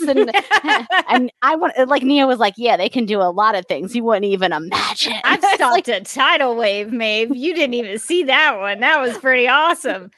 And also Maeve gave her the necklace that gave her more power. And I was like, oh my God. I couldn't stop laughing. The other thing that made me laugh was that like the symbol, like their dream symbol, it's just like a lotus flower. Like I've seen that same necklace in like every craft fair I've ever gone to. Do you think that symbolizes pure of heart, purity? Maybe, but she's like, this is a symbol from our planet. I was like, yeah, and like every Oktoberfest I've ever gone to. Yeah, a lot of crafters come up with that same alien symbol. I was going to call her Mauve again by accident. Maeve. It was like, really? Now we're just tricking ourselves into saying Mauve. It's like Kelly Guardian. But it's like you couldn't have really like come up with an alien looking symbol that you could have given them. It was just like whatever was at the bottom of your jewelry box. I agree with you though about Nia, standing up for herself and kind of taking that stance of like, you've hurt me. I'm not backing down from this, because I appreciate that. Like I know what it's like to have had somebody say something nasty to you like that and have really, hurt you and be awful to you. And it sucks. And if I was confronted with someone who had done that to me, I would probably have a hard time. I'm usually trying to be a forgiving person, but there are a couple of people I can think of that I would be like, I don't know if we can be friends again. That's not something I don't know if I can do. So I can understand that hurt that Nia had. So I appreciated that she stood her ground, but she also, gave Maeve another chance and maybe a final chance. So at least Maeve can try, if she's really honest and what's the word I'm looking for? Authentic about being sorry and wanting to make it up to Nia, then she'll have that chance. And what I really liked about their interaction is that they were kind of the fulfillment of what each other didn't have. So Nia as Dreamer, she's got all these powers, but she doesn't really know how to use them. She's getting better, but she could probably use a little more book smarts about it. And that's where Maeve comes in. Maeve's read all the books. She's done all the studying. She knew all the stories. She knew all the history. And what I liked about their interaction is that they were a good team once they got into the dream realm. Aside from the whole thing about Maeve like trying to steal the dream town. It was not great. That was not a great team effort. I was like, girl, are you serious? But it kind of made me wish we could see more of them as a team and like teaming up together to help each other. Because I thought they did things for each other that they couldn't have done on their own. And so I actually really liked that. I don't know if Dreamer could have a sidekick or like a partner in crime or something, but I really kind of wish we had time, to your point, Morgan, from earlier, that we had more time to explore that, because I thought that was actually really cool to see the Nall sisters doing those things together. And I would watch a whole like mini like a mini series of Nia and Maeve going on an adventure. I would watch that. And I like that, like, Maeve had, to your point about, like, they kind of balanced each other out. Nia was like, I'm going to do this thing impulsively, or like, oh, your necklace is glowing, and could kind of figure out stuff based on context clues. And Maeve was like, according to this book, you haven't even read the Dreamscapes Bible, like, blah, blah, blah, blah. And it's like, Nia was like, no. It did make me laugh, though, because it did seem like, not to be critical to Nia, I love Nia, but she's like spent like an entire season going like, I don't know my powers enough. And Maeve was like, did you think about a book? Did you just go check a book out of the library? Yeah, I've got a lot of books, Nia. I've read a lot of books about this. You could have read one of them. And Nia's like, I'm just going to wing it. Love that energy for her. Yeah. So I actually like the two of them teaming up. So I don't know if we'll see more of that in the future, but at least for Nia as a character, there's a resolution there that's happened before the end of the show. So I'm glad that has come to its, I guess, final conclusion, that the sisters are now on good terms. I wish the show had done more of a thematic thing here in this week's episode, because they have another set of sisters on the show, and they didn't do anything with them while they had the Nall sisters doing something. So I wish they had made that a little more. To your point, I think if Alex had been the one to talk to Carr about the Catco thing, that would have been a nice tie-in to the sisters aspect of the episode. Yes, I mean, sisters aren't like a limited quantity kind of thing. It's not like if we have two sisters in an episode, we can't have another two sisters. Like, well, we've used up our sisters for this episode. I'm sorry, Alex and Cara, you must not be in a scene together. Like, yeah, I think it would have also like kind of underlined like the different kinds of sister relationships too. It would have really brought the Nia and Maeve kind of main story there into focus. If you're like watching Cara and Alex have like a very supportive, loving discussion, and then like you switch over to Nia and Maeve like snipping at each other about, well, you didn't read the book. Yeah, that could have been a nice parallel there, or a contrast, I guess. Yeah, the show used to do stuff like that, like parallels and contrasts, but not anymore. Not so much. Not so much lately. Quick question from Electra WWF. Do we think there would be a Dreamer spinoff next season, and that's why they spent so much time on Nia's story this season? I don't think we're going to get a full spinoff for Dreamer, because it seems like the CW is sort of backing off some of these shows a little bit. But I could definitely see Nia popping up on Legends or something or in another crossover or something. I could, yeah. I don't know. I wouldn't be surprised if like the creative team of this show would love a Nia spinoff, because they do seem to. They love writing for Nia. They have all kinds of ideas for Nia. Many of them are good. Not all of them for Supergirl are good, but their Nia ideas are good. So wait, they have ideas for Supergirl? Not many, and they're almost all bad. But for Nia, they have good ideas. I think that they would be excited to do a spinoff about Nia. I think your call is probably more correct. I could more likely see her joining the Legends team. I do think that like it seems like they're interested, at least in like continuing Nia or Dreamer somewhere in the the Arrowverse. I don't know where that is possibly going to be, but I wouldn't be surprised if I see her pop up in various places. Yeah, and she also might pop up in the comics too. She did have that yeah, that's true, debut, so that could be something they could explore as well. Even if she's not on the screen, she could be on the page.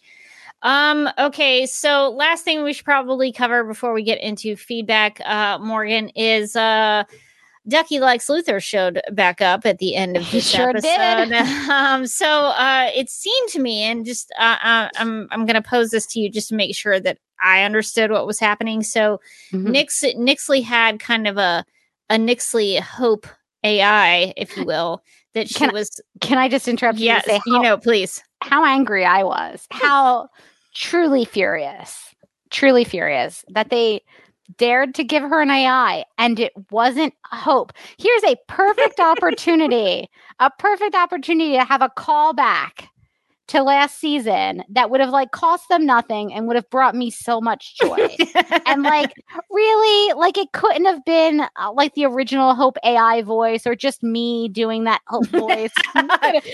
Somebody on the production crew just talking like this. Yeah. Like it, I thought it was weirder that it was Nixley talking to herself. Like if it was an AI, it was like, "Hello, I am here to help you get the dream totem. Let's dream it up." Like, I don't know, man. Like, I just felt like it was such a it was like I was being taunted. Frankly. Yeah. I thought it was interesting though. It was as if Nixley was talking to herself, but then I think it was actually Lex the whole time. Is that how you interpreted that? It seemed like it. It didn't make any sense to me. How would Lex have known about her crush that she had a crush on? I don't know. Yeah, because like when she like repairs it, it becomes Lex, and it's like, how though? How?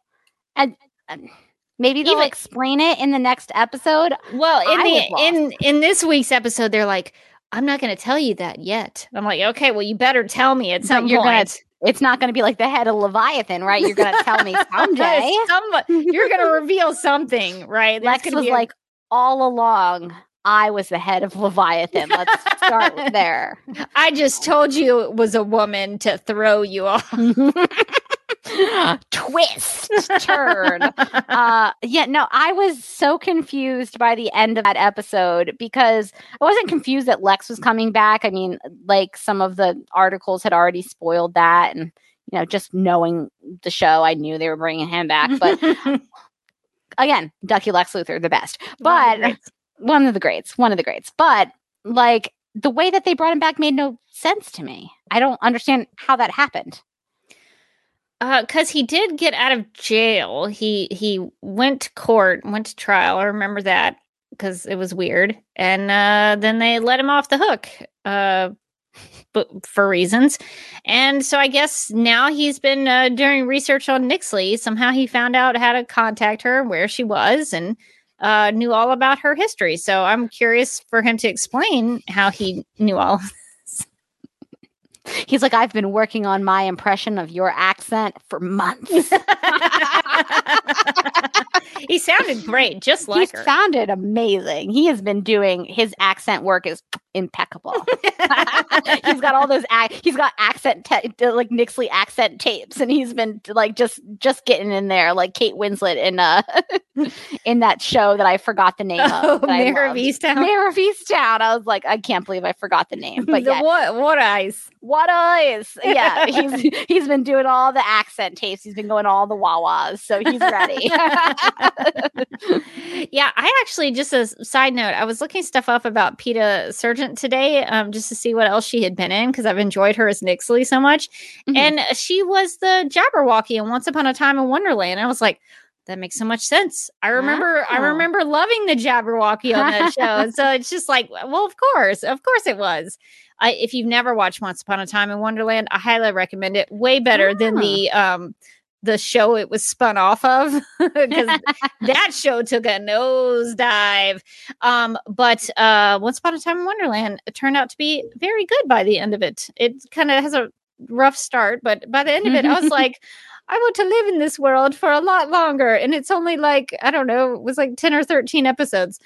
But yeah, so Once Upon a Time in Wonderland, if you get a chance to watch it, it's very short and it has a wonderful ending. I shouldn't say wonderful, but it has a wonderful ending. So it's actually a surprise. One of the great things that I wish I could rewatch. Anyway, that's a whole side note. What are your overall thoughts about this episode, Morgan? Nightmare in National City. I didn't care for this one. I guess it wasn't as bad as Supergirl throwing Hope directly into the sun. That was a low point. That was a low point for this show, and but just randomly quitting Catco wasn't much better. I don't know. The Nia stuff was great, and it was like the redeeming. It was the redeeming point of this episode. Does it redeem it entirely? Only if you like take out the Nia section from the rest of the episode and only watch that. The rest of it was pretty rough. We had Esme's drawings. Those were cute. We had Lena's bun. Loved it. Loved that bun. And those two things, really. Those two things. What I love that they did explain why Brainy has been green lately by being like, well, William can't see him ungreen. It's like, yeah, but his name is Brainy when he's got the image inducer. Yeah, he doesn't really have a secret identity. Why is that a thing? Like, what? Why? So anyway, stuff like that. I just can't. This one was a tough one for me. I appreciate though that they have the makeup budget for. They do, yeah. They're really busting out the makeup. I had a couple of like makeup related complaints in this one too. I like literally paused it at one point and I was like, Mike, look at Supergirl's face. They're not even blending in her highlighter anymore. Everyone on this show has given up. And he like looked up and he was like, oh my God. And like, there's just like a line of highlighter on her cheekbone. Like, you know, to be ready for the high definition cameras at this point, right? Yeah. Like, and I kind of feel like the same thing as like the Jesse Rath, like the Brainiac makeup is a little weird. It's just something about it when you see it on camera. It just doesn't read quite right. It's very flat, I think. It's very, it's just very flat. It doesn't have like a lot of like depth to it. So it doesn't really look like a person's skin. I don't know. There's something off about it. I go into like a little bit of an uncanny valley. Like it used to be better, I think. But in this episode especially, I was like, what's happening with him?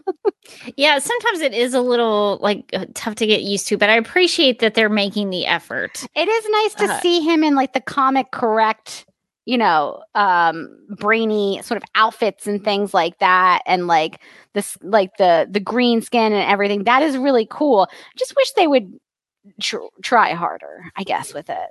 Yeah, Anthony chimes in to say, I think his hands are green latex gloves. I know we did have a listener who mentioned that his hands looked a little bigger.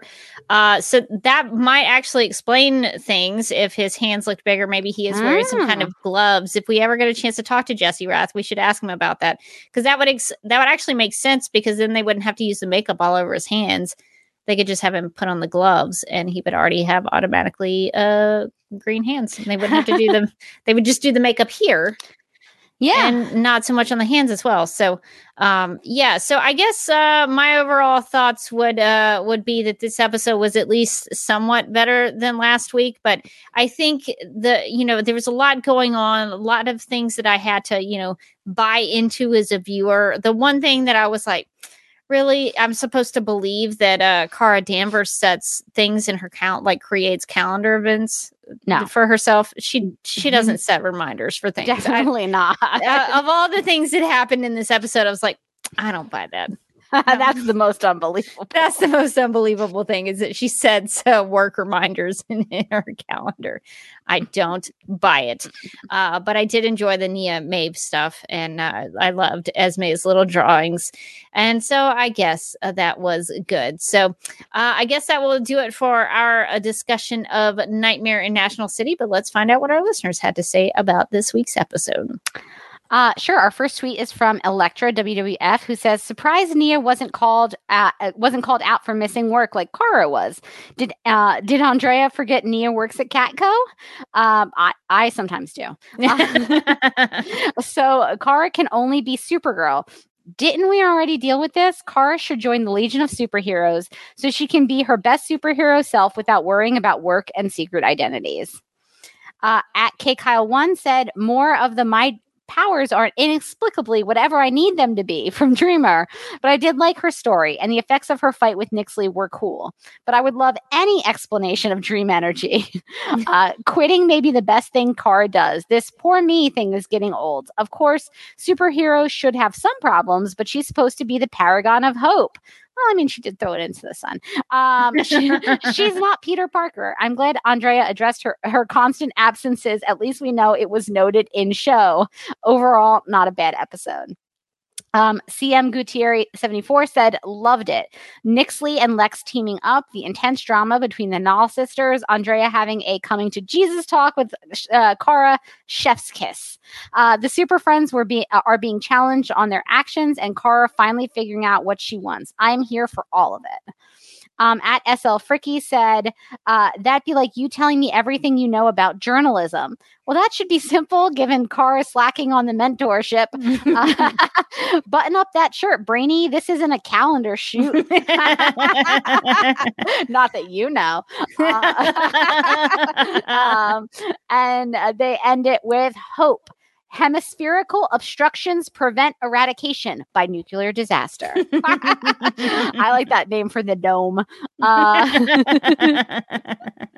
Jose Rios 1994 said, "The show needs more giant monsters. I like the Nia Maeve stuff, except the ending. Would have been better if it wasn't a happy ending. I didn't know Nia and Brainy were back together, or did I miss something? Cara had a great storyline this week. Writing for the plot is not working." I thought I had notated something here in the doc. We may get to it in another email or something, but I did. Let's see. Oh, yeah. Okay. So somebody else sent an email about the breakup thing. I had a question about that too, about Nia and Brainy's relationship when they, wondering when they got back together. All I could find in my personal Google Docs doc notes was that back in season 5, episode 11, Back from the Future Part 1, Cara, Alex, and Kelly brought Nia guilt-free chocolate, which seemed like a breakup thing, like a breakup candy kind of thing. And then this season, Nia and Brainy were obviously romantic in the prom night and prom again episodes. So there's kind of this weird thing. They didn't really explain, Nia and Brainy, I guess, were I don't know if they had explained like that they had gotten back together or that they were okay again, because most of season 5 had Brainy working with Lex Luthor, and Nia was very worried about Brainy. So I don't know. I couldn't find in my notes like when they had explained like things are okay, they're fine now. But I think at one point they did break up in season 5. So they definitely broke up in season 5. I knew they were back together, but I could not tell you when that happened. Yeah, I knew that they were back together as of prom, and then prom again. Yeah, it looks like some people are saying, like Patchua says, they got back together off camera. Let's see, Electra WWF says in the season 6 premiere they had a talk, and I think it was implied they got back together. Well, that sounds pretty standard. So yeah, that makes a lot of sense. Really important things that go on in characters' lives, like poor Kelly finding out about Supergirl.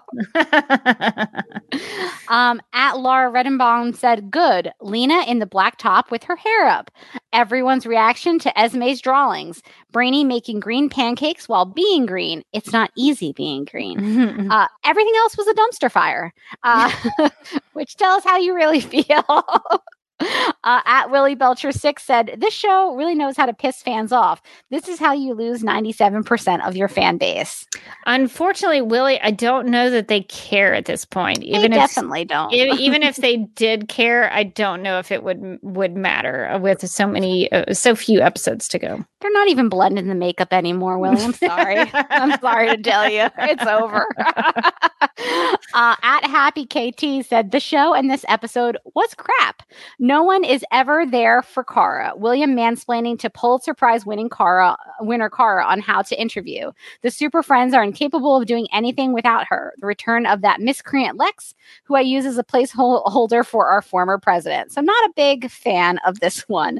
At @A_weird girl said, "Kara really said, you know what? I can't do this. She is Supergirl, but she can't do it. She has been doing this since season 2. Last week, she threw hope into the sun, and now she quits? How are they going to fix this mess? I hope this leads to something better." Me too. We all do. We're all listen. What we can take from this, I think, is that we're all in this together. Just all of us on this boat. El Mayara. We're all stronger on this boat, together, sinking slowly, like the Titanic. But we're all in it together. At Kaya_Matsui said, "This was a garbage episode." So at least I don't feel so bad about my complaints. Kara quitting her job is never the answer. I can't believe they did that. What makes this worse is that Andrea was really reasonable this time, so we can't even blame her. It's true. Also, why would Kara have this talk with William and not her sister? It makes no sense. And finally, Ken from Chicago says, "Good news. The sun is 99.8% of the mass of the entire solar system. It has large solar flares 10 times a year, releasing 22 million times the energy of all the nukes on Earth each. So Supergirl can nuke the sun all day long. # no harm, no foul."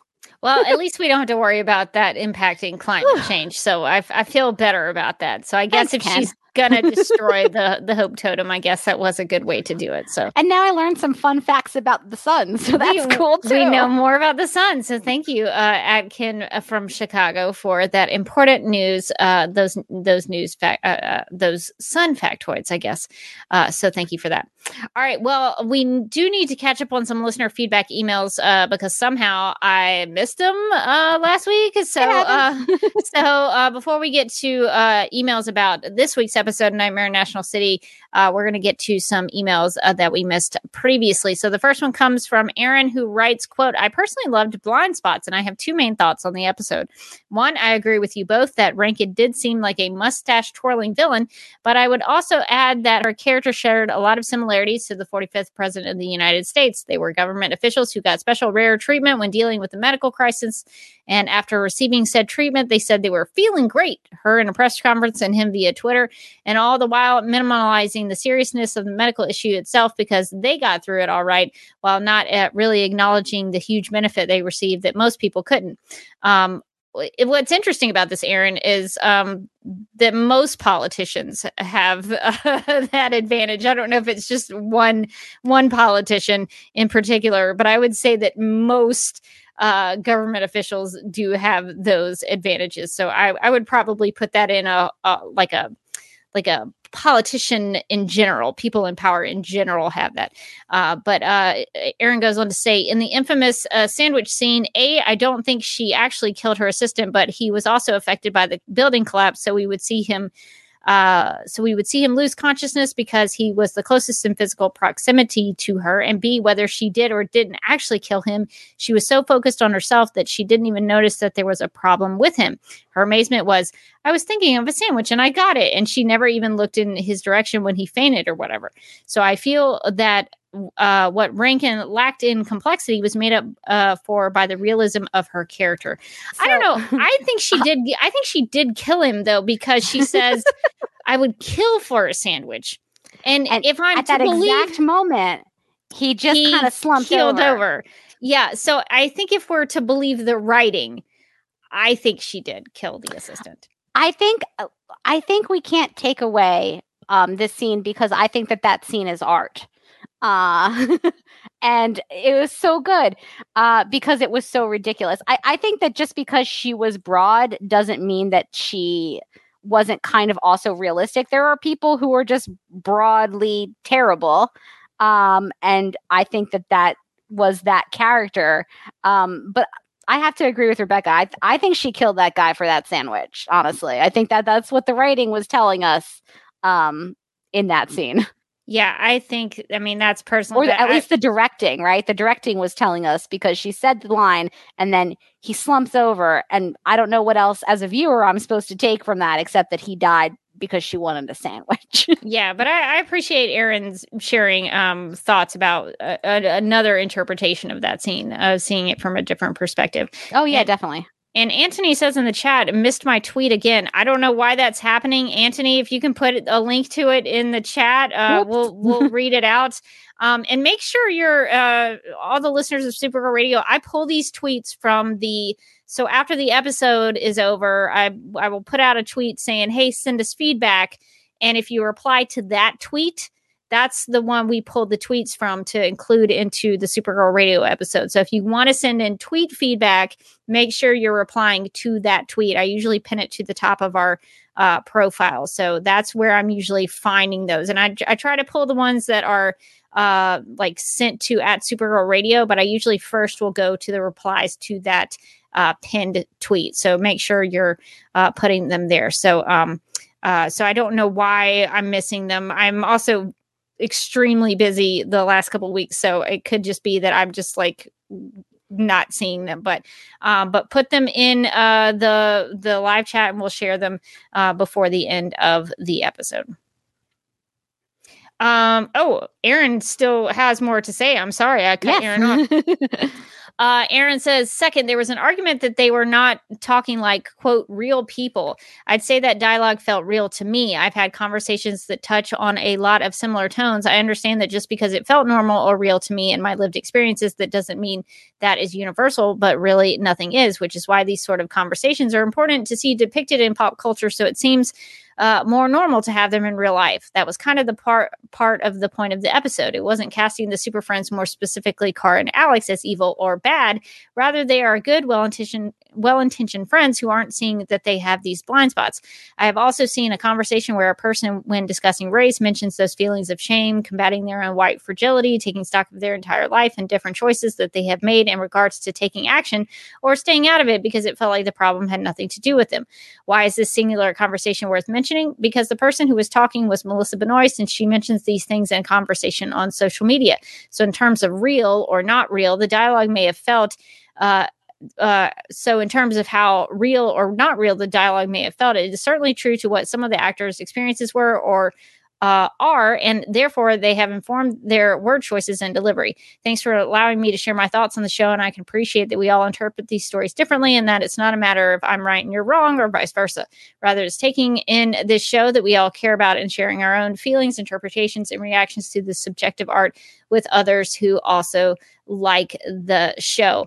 I think for me, when I mentioned the talk like a real person, because I think that's in regards to what I said, it also was more so also like for my personal experience, but also the characters don't normally talk like that with each other. And so I thought it was kind of jarring that all of a sudden they were talking like this when they don't really talk like that in previous episodes. So that's one of the things I was kind of taking issue with.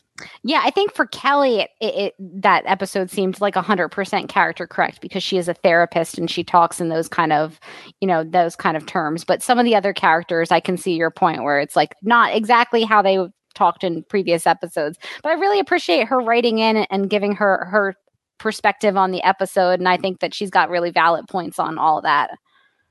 Yeah, so I appreciate Erin writing in to share those thoughts. And we love it when people write in and share a thought, even if they think they've got a different interpretation of a scene. That's okay. We're open to disagreement. So feel free to share your thoughts. So Julia wrote in with some thoughts on the Gauntlet episode, saying, "This episode was a blast. The writing was better and the tone was less melodramatic. Having everyone act out of character gave levity to the episode, which allowed the more serious scenes, like Nixley telling off her brother for his betrayal, to have more impact. All in all, it felt more like the show it always could have been. But let's not waste too much time and energy getting stuck on that thought." Jesse Rath is a scene stealer as always, this time as Vita possessing Brainy. Love Courage boosted Space Dad. He was the emotionally available, in touch with his feelings parental figure that 80% of the super fans need. Mm-hmm. I hope that John keeps it up in a less mission endangering way after this episode. Love the throwback to season 1 with the saving the plane as the courage test. My theory on Kara's courage test: she would have passed if she allowed the guy that got mugged to turn around and look at her. I'm hoping the writers are trying to reconnect to a long-standing conflict in the show, protecting Kara's secret identity, fear of risking her secret identity. I like that theory. I like that theory too. I think that makes sense. I'm hoping that failing this test means that it will come up again later as a key part of the season. I think I speak for most people when I say that all we really want is returns on the emotional investments we've made in this show, on the characters, their relationships, their stories, etc., so that each episode matters and feels more connected to the others and the seasons as a whole. This is the last chance they'll get to do it. Let's see if that happens. Fingers crossed. All right. So I did find Dr. Nicole Green's tweet saying the good Esme's drawings. What is art? What is art? Art is paintings of horses. We all know this. And any and all of the outfits, a sweater, dress, casual domestic scenes, Brain Corp science, Maeve's office, which is huge, Nia, lovely and powerful, the bad, the plot, and the shield that most definitely severed a person. So I'll continue to look for the other tweet that was missing, but that was Dr. Nicole writing in with that tweet there. Joseph also wrote in to see if we could help him solve a mystery, Morgan. Ooh. I don't know if we can, if the live chat can help us solve the mystery. Exciting. So if we don't know the answer, hopefully somebody else will know the answer. So Joseph writes in saying, quote, "I was in Vancouver this past July for a friend's wedding and decided to walk around downtown. Another friend who lives in Vancouver mentioned that Supergirl was filming somewhere downtown that day. So we were on the lookout for the filming while taking in the sights. I haven't actually watched Supergirl since season 4, but I'm a faithful listener to your podcast." Oh, nice. I love that someone doesn't watch the show, but they still listen to the podcast. That makes me happy. That's so great. So Joseph says, so most of my knowledge of what's happening on the series comes from you guys. Oh, I hope that's okay. Sorry. Joseph says, we saw trucks parked at the side of the road for a production company, so we knew we were close. As we walked down the street, I saw a sign that said, No video of photography. There was a woman standing next to the sign, and there was a little barricade preventing people from walking past the spot. Beyond the barricade were a set of stairs leading up to what looked like a little pavilion with some small trees between two skyscrapers. About 20 feet from where I was standing, I could see what looked like Dreamer, Martian Manhunter, and Sentinel. They were wearing face masks and sunglasses, but I'm pretty sure they were stunt doubles, mostly because the Martian Manhunter was bald. We stood around for a few minutes waiting for them to start shooting, but there was a lot of them standing around talking to who I assumed were writers, directors, or camera people. There was also a big crane that had a camera on it, perhaps to film the scene from a bird's eye view. Since I'm not actively watching the series, I was wondering if you knew what episode I saw being filmed. Has there been an episode this season where Dreamer, Sentinel, and Martian Manhunter have an action scene in the pavilion? Love your podcast, and I look forward to continuing to listen when the series concludes, unquote. So I can't think right offhand where there's been a scene with Dreamer, Martian Manhunter, and Sentinel in a pavilion. So if anybody in the live chat can think of any scene that might be like that, we need to solve this mystery for Joseph. Yeah, it can't be this one because they weren't all together. I was trying to go back a couple of episodes, and I don't... Yeah. And also July, I think they wrapped Supergirl like early August. So July might have been like... You might have seen some like late season stuff. Yeah, like, I'm thinking like... Spoilers. I'm thinking maybe episode 18, 19, something like that. I think we should start Pavilion Watch. I think we should. to see if we can find this episode for him.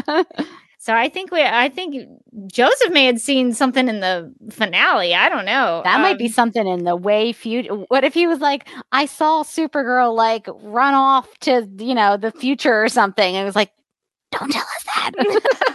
You spoiled everything, Joseph. No, I'm just kidding. So we'll have to look out for Joseph to see if he spotted something in the late episodes of this season, because I don't think it's happened yet. Aaron asks, was it day or night? He said it was day, right? I think it was day, but I can clarify. We'll get some more Let us know if it was day or day or night so we can be on proper Pavilion Watch. Yes. Hashtag Pavilion Watch. Okay, so Christy wrote in to share some irks about this season, and Kelly writing, social worker is such a broad term. Is she a caseworker? A case manager? A placement specialist, a foster care worker, a medical social worker? Who even knows? Christy, I'm loving this energy. I have my master's in counseling. I'm a certified advanced alcohol and drug counselor, certified life coach, and soon, hopefully, to be a limited licensed professional counselor. I don't know if I can be considered an expert, but I can be a consultant, and we always need more. We need more consultants. So one, Kelly, who is a psychologist, would not be able to just switch to being a social worker. Here's a breakdown of most roles in the social services field. A psychiatrist is someone who has been to medical school and has a concentration in psychiatry. They can prescribe medications and usually don't do any therapy or counseling. They get paid the most at around $250K per year. So not bad, Kelly. That's pretty good. A psychologist, in most states, a licensed psychologist has to obtain a doctorate degree, not a medical doctor, like a PhD or a PsyD, which is a doctorate in psychology. They do counseling or therapy. Most cannot prescribe medications. Illinois, Louisiana, and New Mexico are the only states that allow psychologists to prescribe medications. They make around $80,000 or more per year. Now, a counselor or a therapist has a master's degree and usually obtains an LPC, which is a licensed professional counselor. Their pay can be as low as $30,000 to $35,000 per year and up to about $75,000 per year. Now, a social worker has a bachelor's or master's degree in social work. This is a licensed clinical social worker or licensed master social worker.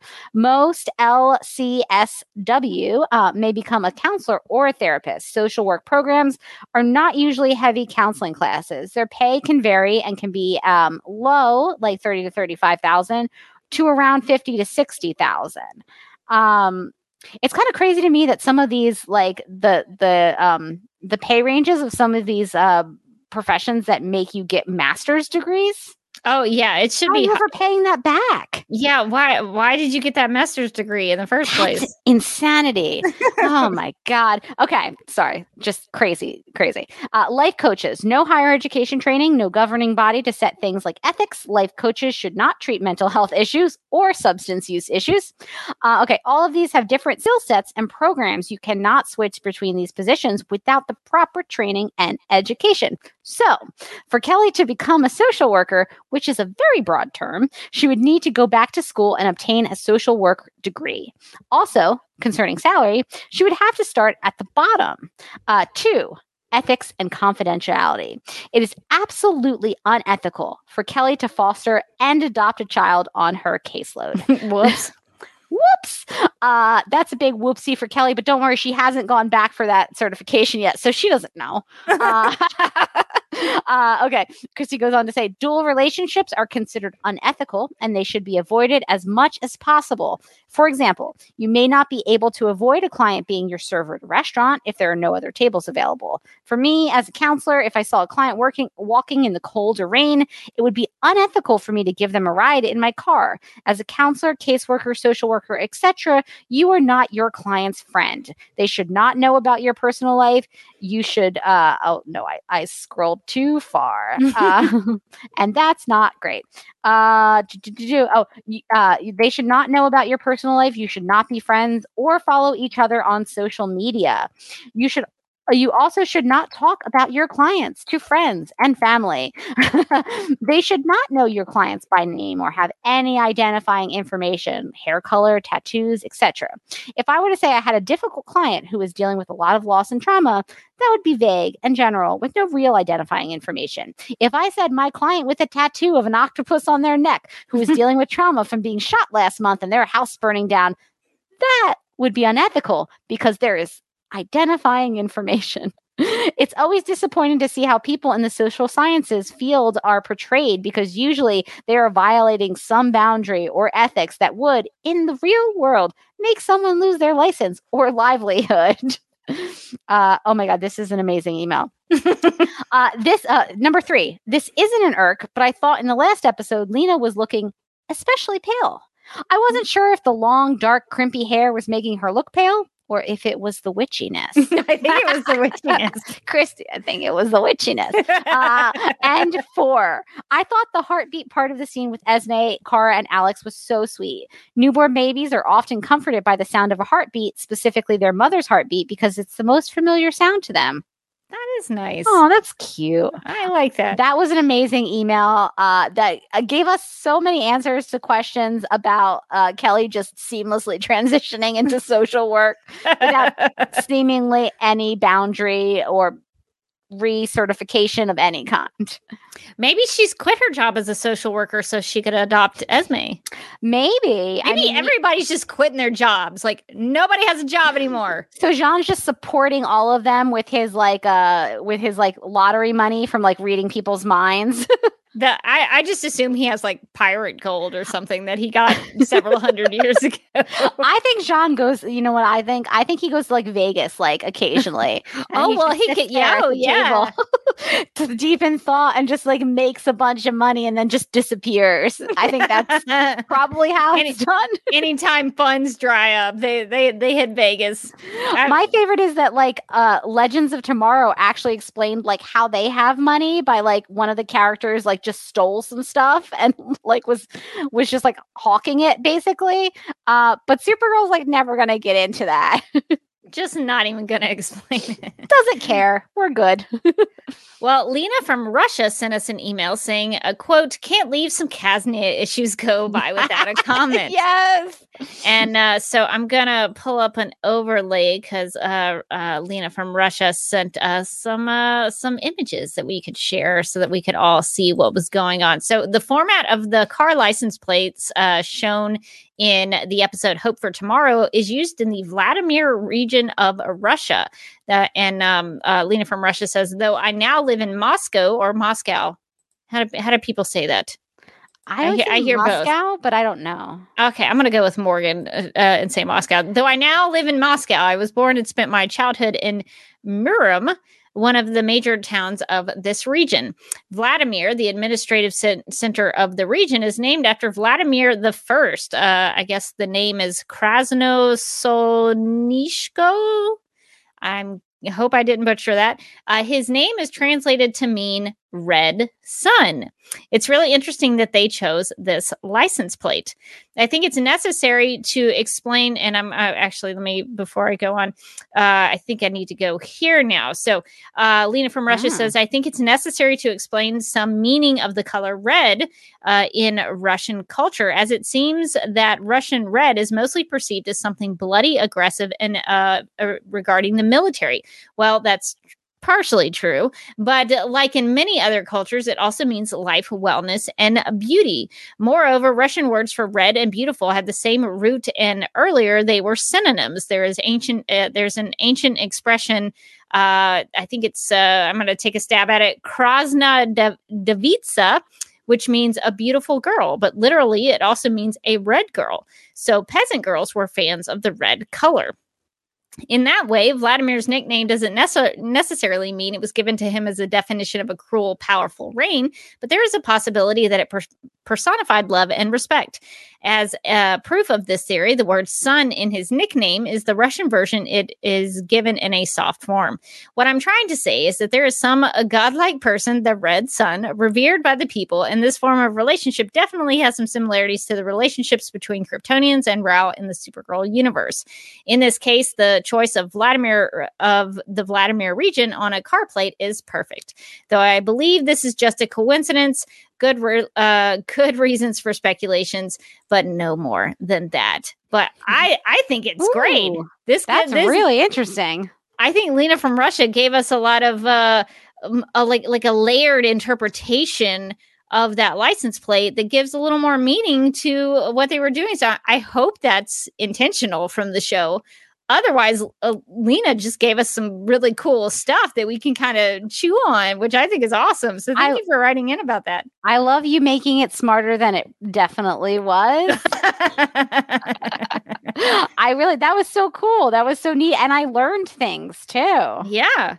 This is an educational podcast now. Yes. Really. Yes. There's some links in the video description of the live stream, and we'll put them in the audio podcast show notes of the Vladimir region and of Vladimir the First. So if you'd like to learn more about Russian countryside, I guess, and the region that Lena is talking about and the political leader that she's referring to, you can definitely go check that out. But I think that does give a little more context to the red sun of it all with Kaznia in season 4. So I really I like that email. That's awesome.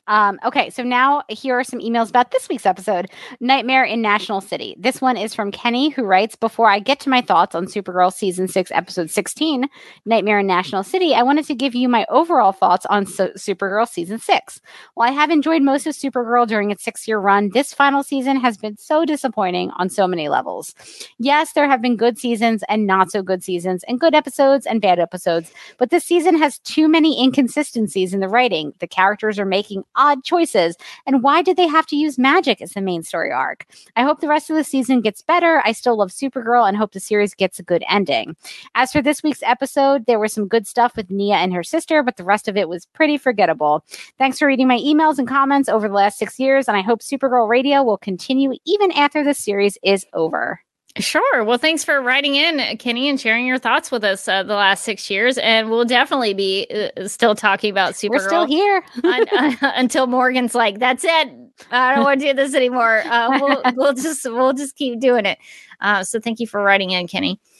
Okay, so Daryl sent us an email saying, quote, "It's strange seeing Brainy constantly be green, and the excuse they use is because William is around, but Brainy has no secret identity, so I don't know who had that bright idea. It does beg the question, why is he green in the first scene with just him and Nia? I bet they're saving money by just having a rotating schedule of characters who just aren't there. This week, Esme and Kelly are off to visit Esme's new uncle, James. I'm not used to watching, and James was in Calvintown. I appreciate the consistency in that. Daryl goes on to say, I'm not used to watching a Supergirl season where they are so concerned about what the public thinks, and I don't like it. They're introducing it way too late into the final season. Exactly. Daryl goes on to say, I don't like how William can just come and go into the tower as he pleases. The fight between Nia and Maeve is long overdue. We needed another Danvers sisters couch scene so we could be reminded what a healthy relationship between sisters look like, but instead we get a scene between Supergirl and William in the inn, but by all rights should have been a Danvers sisters couch scene. And Daryl also says they're really just repeating old storylines right now. Can Kara have two identities? Done in season 1. I think also Daryl, I think it was also done in season 3. Daryl says Kara quit in Cat Code, done in season 3. She tried being just Supergirl before and it didn't go so well. At least she's not doing it this time because she's sad about a guy. Once this Nixley crisis is over, what will Kara do for work? That's a great question. And Daryl also asked the question about Brainy and Nia being back together, which we've already talked about. But thank you for sharing your thoughts, Daryl. So Emma wrote in with some thoughts about Nightmare in National City, writing, I was so excited for a split second, thinking Lex had sent Nixley her own version of hope. But alas, it was not to be. I still don't get what the weird Robo Nixley was or how it somehow turned into Lex. Neither do I. We got 2 Cat Grant mentions. I hope they managed to wrangle Callista Flockhart back for the finale. Gasped, 2 episodes in a row where Kara remembers she's a reporter and shows up to work? What is this madness? Kara quitting makes sense, I guess, given that she's never at work and she does have a lot on her plate, but I really don't like it in terms of her character story arc. Also, 2-week notice, Kara. The Dome cut that truck in half. Is anyone else concerned that a few living things were also cut in half? I was. Don't worry. I went to the dark place immediately. When John said that Nixley with Dream's powers might be unstoppable, I initially thought, really?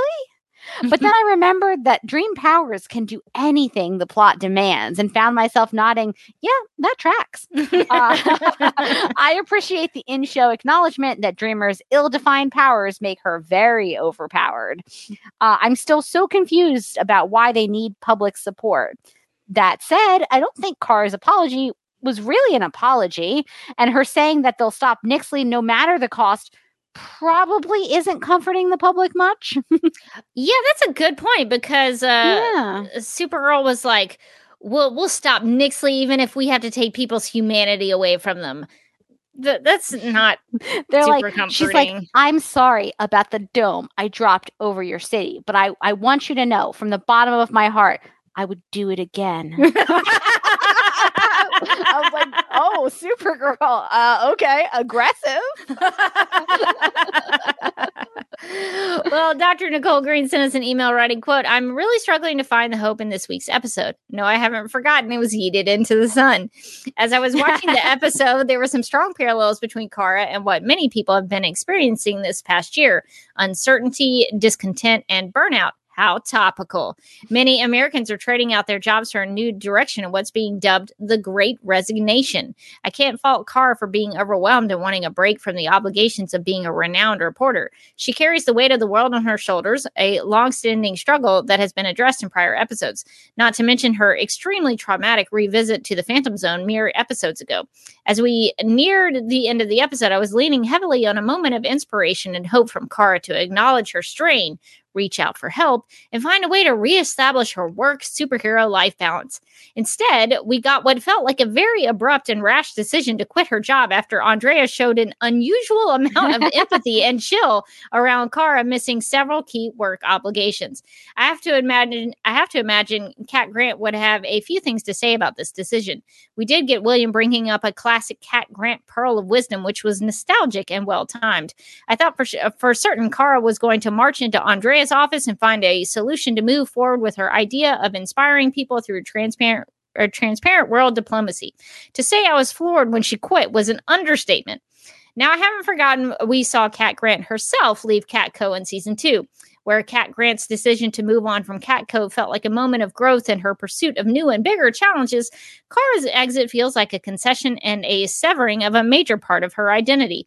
I'm trying to stay hopeful that the next few episodes will see Kara contemplating what she wants for her future. However, past experiences show us when Lex Luthor steps back into the story, we are in for constant chaos and an overemphasis on Lex's mastermind plots.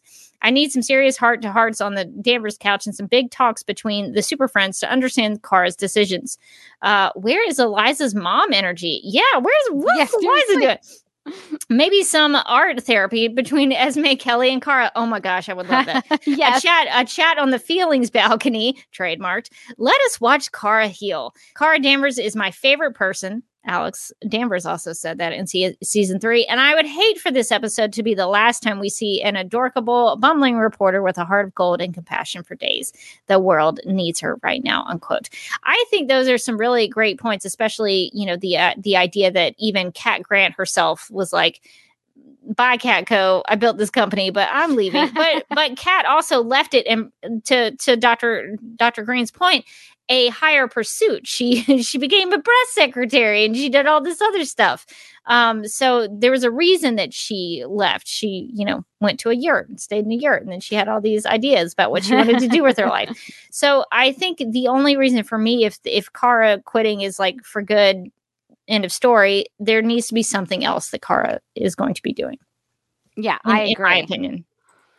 Our last email comes from Mark, who wrote, so Kara and her team forced a big chunk of National City into a Stephen King novel because they were being menaced by a creature out of an anti-smoking PSA. Couldn't Supergirl have picked the creature up and carried it away, or put the dome just over the nuclear plant to protect it? Sure, you'd have to fix the broken power lines, Aether, but think of the taco trucks that would have been spared. Meanwhile, Kara Danvers was once again proving that she is the most unreliable employee ever. At least regular people who just never show up for work at all don't blow off world leaders multiple times while doing so. There was no reason for her to have done that. Why am I hearing Rebecca's voice in my head right now? Do you want to hear Rebecca's voice in your head? There was no reason for her to have done that. Okay. Then they resolve it by remembering Kat Grant's line about having it all, but not at the same time, and completely forgetting the time Kara talked about how she could have a much broader impact as a reporter than as Supergirl, and also said something about Supergirl is what I can do. Kara Danvers is who I am, which I think is a direct crib from a Superman movie. It was actually Dean Cain on Lois and Clark, The New Adventures of Superman. Thanks, Rebecca. Sure. But at least at the time, it gave them a decent bit of writing, so I'll allow it. I'll also give them credit for mentioning Franklin and Mackenzie, who must spend all of their time out in the field, actually gathering information for stories. But now Kara has quit her job, and Andrea actually called her out for being a horrible employee and joined the ranks of the people who are apparently all living off of Nia's entry-level salary and John's secret mountain of stolen gold.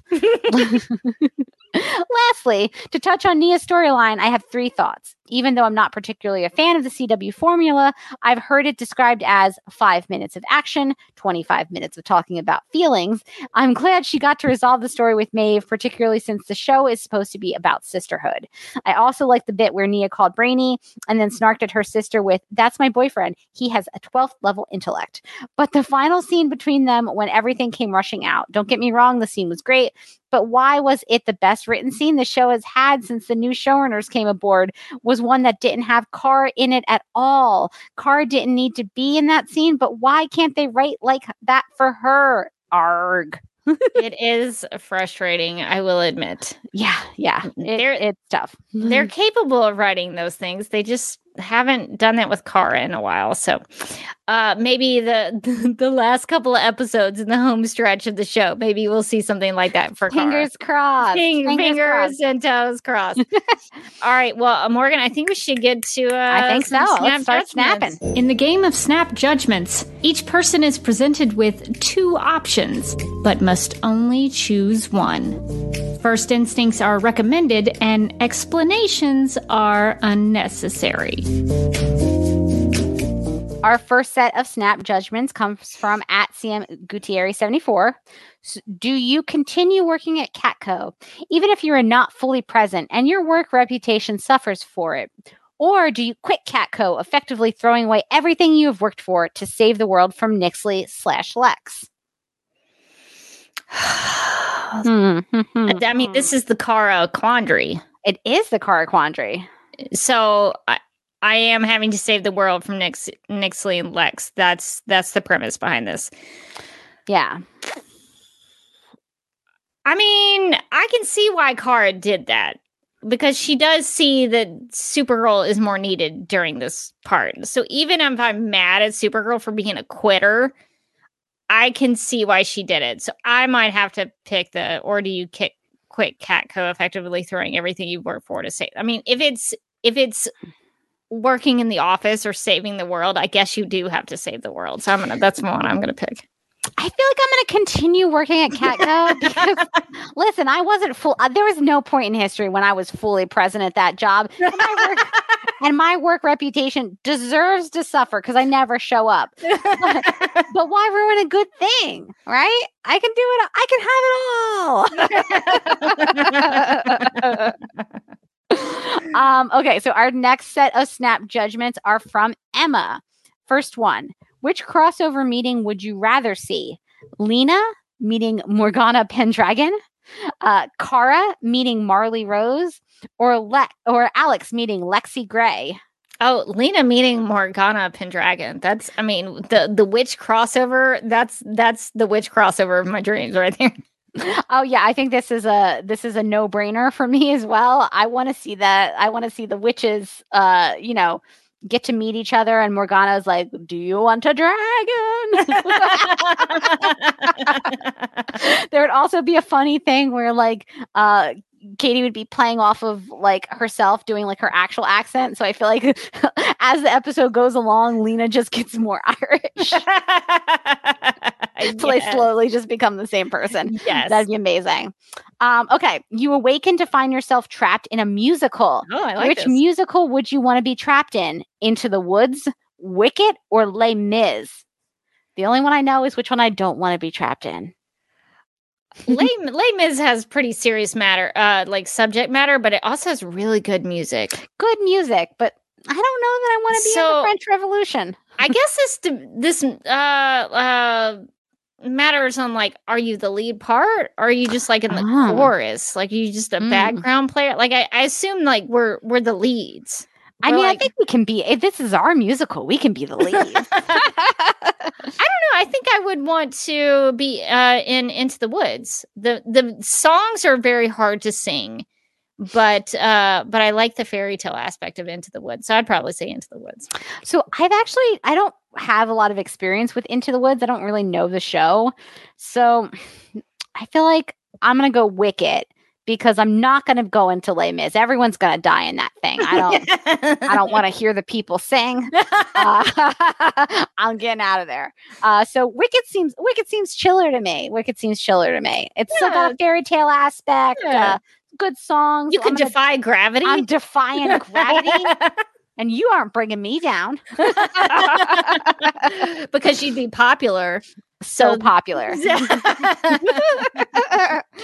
Oh, man. Yes. Great question. Okay. Last snap judgment from Emma. It's your birthday. Yay! Happy birthday! Yay, happy birthday. And a mysterious package has been left on your doorstep. Inside, a silver crown, a red cloak, and a golden dragon's egg. Oh, I like this. Also, a set of super detailed instructions. Oh, no. If you place the crown atop your head, you will instantly be transported to a medieval kingdom. We're really going to the medieval times. We're spending a lot of time in medieval times. And I haven't had a single turkey leg, and I don't know what I'm doing here. Okay. You're putting the crown atop your head. You're going to instantly be transported to a medieval kingdom over which you rule as a benevolent and beloved queen. But it's currently embroiled in a decades-long war with its neighbor. Uh-oh. If you drape the cloak around your shoulders, you will travel back in time to Tudor era England, where you're the daughter of a duke, but you are fated to catch the eye of Henry VIII, who was the worst to all the women in his life. If you pick up the dragon egg, you will gain the power to transform into a mighty dragon at will, but the price is one childhood memory per full transformation from human to dragon and back to human again. Which do you choose? I want to transform into a mighty dragon. Even if I lose memories, like I'm still getting to transform into a dragon. So I guess I could live with that. I'm also picking the dragon. Here's why. I actually have a pretty bad memory, so I'm not losing anything. It's not any different. I'm not losing anything I'm even going to miss, right? But I am a dragon in that scenario. It's what am I going to lose? One of like the 3 memories my brain manages to hold on to? It's all going to be like episodes of Buffy I watch. Don't worry, I'll be fine. That's a great snap judgment. I don't understand why we keep going into these medieval time scenarios and these snap judgments. It's not really what this show is, but I love it. I like it. Anyway, I mean, it's a twist I didn't see coming. Now I kind of wish we had Supergirl in medieval times. Like just for one episode, she just gets like taken into medieval times. That'd be fun. They didn't do enough wacky stuff on this show, honestly. Yeah. The places they could have taken this. She could have been like a princess on a horse. On a white horse. Opportunities all around. Okay. Our next snap judgment is from Mark. Now, Anna has started, may I say, like a whole cottage industry of snap judgments because they're all extremely long now. No one sends in normal short snap judgments anymore. They're all just Anna, you've started your own genre of snap judgments, and I hope that you're proud. Okay. Here's Mark's snap judgment. On the eve of the Supergirl series finale, you are abducted by relatively kind aliens. Always something with these. Okay. You are allowed to bring one loved one with you, and they promise no harmful experiments or nasty probing will be performed, but you will never return to Earth, and you will never see the rest of your friends and family again. Or you find out how Supergirl ended. Okay. Or before the series finale, you take a job as director of social media for the CW Supergirl and Supergirl Writers Room accounts, meaning you're the one who has to read and respond to Twitter and Instagram, and you sign a contract that makes the job impossible to leave. Then, in the series finale, the following happens. Kara decides a totally free and available Mon-El is the true love of her life and goes to the 31st century to be with him. Mia and Brainy stay together in the present day. Alex and Kelly and Esme live happily ever after, and William's Canadian girlfriend turns out not only to exist, but is revealed to have been Lena all along. And the two of them go off into the sunset, making googly eyes at each other. Now, the question is, do you get abducted by aliens, or do you become the social media manager of Supergirl after that finale? And remember, in the first option, I don't think you see your friends and family again. No, you got like a +1, and that's it. That's it. But in the second situation, you have to read all of deal with the fallout of that crab storm of that finale. Well, this is more of a thinker than you'd think. I don't know. I think I would be the social media person because I would just lean into it and have a lot of fun with it.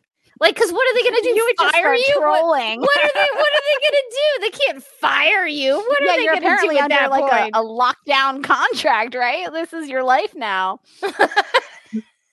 So I don't think I could not see my friends and family, but I think I could put up with a few like hate tweets from people. I would do what Damon Lindelof used to do when he was on Twitter, and he would just be like he'd get somebody like sending some kind of hate his way, and he'd be like, "Hey man, what's up?" Like he would just like interact with them, even though they were saying nasty things about them. I think that's how I would play it. Is I would just kind of troll them back. I mean, what's the alien life like up there? Well, I mean, another civilization to explore. could make new friends, right? And you do get a +1. I get a +1, so I can take Mike. You can take Mike. I can take Mike. You I can live can't with take that. the cats though. Probably that's gonna No, be tough. I don't think the cats count. All right. I would miss the boys. Could I take the lab cats even though they would kill me because I'm highly allergic to cats? I mean, I would And miss they all could- of you in that scenario. I would take care of the lab cats for you, and maybe I'll get over my allergies, and they can be a source of comfort when I'm dealing with the social media stuff. I will babysit them while you're off with the aliens. I like it. Maybe I figure out a way to come back. I feel like it's safer than the other option. Well, I don't think the Snap Judgment said it was forever. No, well, they might have. It might have. Oh, well, might be forever. But how bad is forever, right? Okay, I mean, I would probably do this. So I would miss my friends and family. I would do the social media job. I think I would just never respond to anything. I would just be aloof and untouchable in that job. Just tweet out pictures every now and then. You'd be fine. And you know what? I would. Have you ever seen? It's like the Consumer Protection Agency or something. There's one like U.S. government agency that just tweets out insane things. It's like pictures of like a baby's head on like a falcon or something, and it's like, watch out, your baby doesn't get kidnapped by falcons and stuff like that. I would be that, but for Supergirl. It would be like a fever dream, all of my tweets. It would make no sense. You just start like tweeting out things you wish had happened on the show. Exactly. Remember that episode where Snapper snapped? Director Bones, yes, please. No one can stop me. I'm under contract. I think that's a good way to go about it. I do want to respond to something in the live chat really quickly because I don't know why this is happening. So Bethany says, I sent an email to you guys. Would you be willing to read it? I know you're done with feedback. What happened? No. I hope it showed up. So let me take a second. So just so everyone knows, I don't know why this is now becoming the case late in the game because we've kind of operated like this for a long time. So just FYI, if you do want to send in feedback, there is a point in the day that I do stop compiling feedback because it just gets to a point where I can't do it anymore right before the live stream. So get your feedback in early and quickly as soon as you can, because we'll probably stop taking it Wednesdays around 5 p.m. Eastern, I guess. So just FYI, if you do want to get your stuff read the week it happens. So Bethany, so just to break it up, in the middle of Snap Judgments, I'm going to read an email real quick. Sure. Because I don't want people's feedback to go unread. But Bethany says, I want to speak on the National Guard aspect of the episode as a National Guard woman myself. Oh. So we have a National Guard consultant. That's good. Another consultant. We're really building a team here. So Bethany says, big fan here and a longtime listener. My name is Bethany. I have a lot of thoughts on this episode. First of all, I enjoy your podcast so much. It always brightens my day. Morgan, I love your cat. I hope you mean cats, Bethany, because she does have They're both two. great, but Beaker is more of the ham of the. So love the cats, plural, because we don't want to show any favoritism. Bethany says, that said, I love the Kara-centered storyline. But quitting Cat Code, this better not be permanent. Would have loved to see her give that interview that meant so much to her and have a win. But whatever, I guess we will spend more time on Lex Luthor. Eye roll. But overall, good episode, better than last week. She gave some hope back. They better tie this to the finale that she gets to eventually have it all if we see her take a step back from reporting and hopefully make it the right call for what's going on. So Bethany says, I'm in the National Guard and have been for 4 years and love their representation in this episode. But where did those uniforms come from? Because that is not any National Guard or Army uniform anyone has ever worn since Desert Storm. Also, I want to pride Supergirl that they use somewhat correct terminology in that the governor would deploy us in that scenario. And my question would be then, wouldn't the National Guard have been used for many scenarios in National City? Like, where was the National Guard during the riots and everything else that they would have been mostly likely be that they would have most likely been deployed for several scenarios for several different seasons, and especially a giant cat. Yeah, they probably get called in for that. Also, the police still haven't shown up to help National City. No, yeah, they're so not there. I think they get a mention every now and then. But sorry about that, Bethany. The email came in kind of when I was setting up things for the live stream, so just wanted to make sure we read that. So if anybody in the live chat, if you have emails that you want us to read, let us know just in case we miss them. Or if you have tweets, put links to them in the live chat, because we do want to make sure everybody's voices and opinions get heard. All right. Having said that, let's dive back into snap judgments, because I think are we still? We've got one set left, and it's from Anna. We do have to get to Anna's snap judgments. So let's get to them. Okay. Number 1. What is the real reason Kara quit her job? She wants to be poor like Lena and live in a cottage in the woods and watch Lena do magic for the rest of her days. Or Kara is about to start her villain arc on the show. It's sort of, I could see some of this becoming into, it could be turned into a villain arc. She destroys Hope and she quits her job. I could tell. If they really wanted to, they could turn this into a villain arc. A juicy villain arc. It's not a lot of time left to do it, but they could. Now, I'm going to go in a different direction. Okay. I feel like cottagecore Kara could be really fun. She's like just out there gathering twigs and berries and stuff to make a tea. And she's like, Lena, look I got you a Eye of Newt for your for your next potion. Lena's like, great. And then they both sort of frolic together in the woods. I think it's a great spinoff. I think, when the show sort of winds down, like, you never know. Maybe that cottage in the woods is waiting for them. They're both poor now, and Lena loves magic, so it's working out. I think it would be a nice change of pace. I think it would be relaxing for them, and I want that for them. Okay, so 2, her second snap judgment. When you watched the episode and felt those moments of frustration and anger, what were you actually feeling?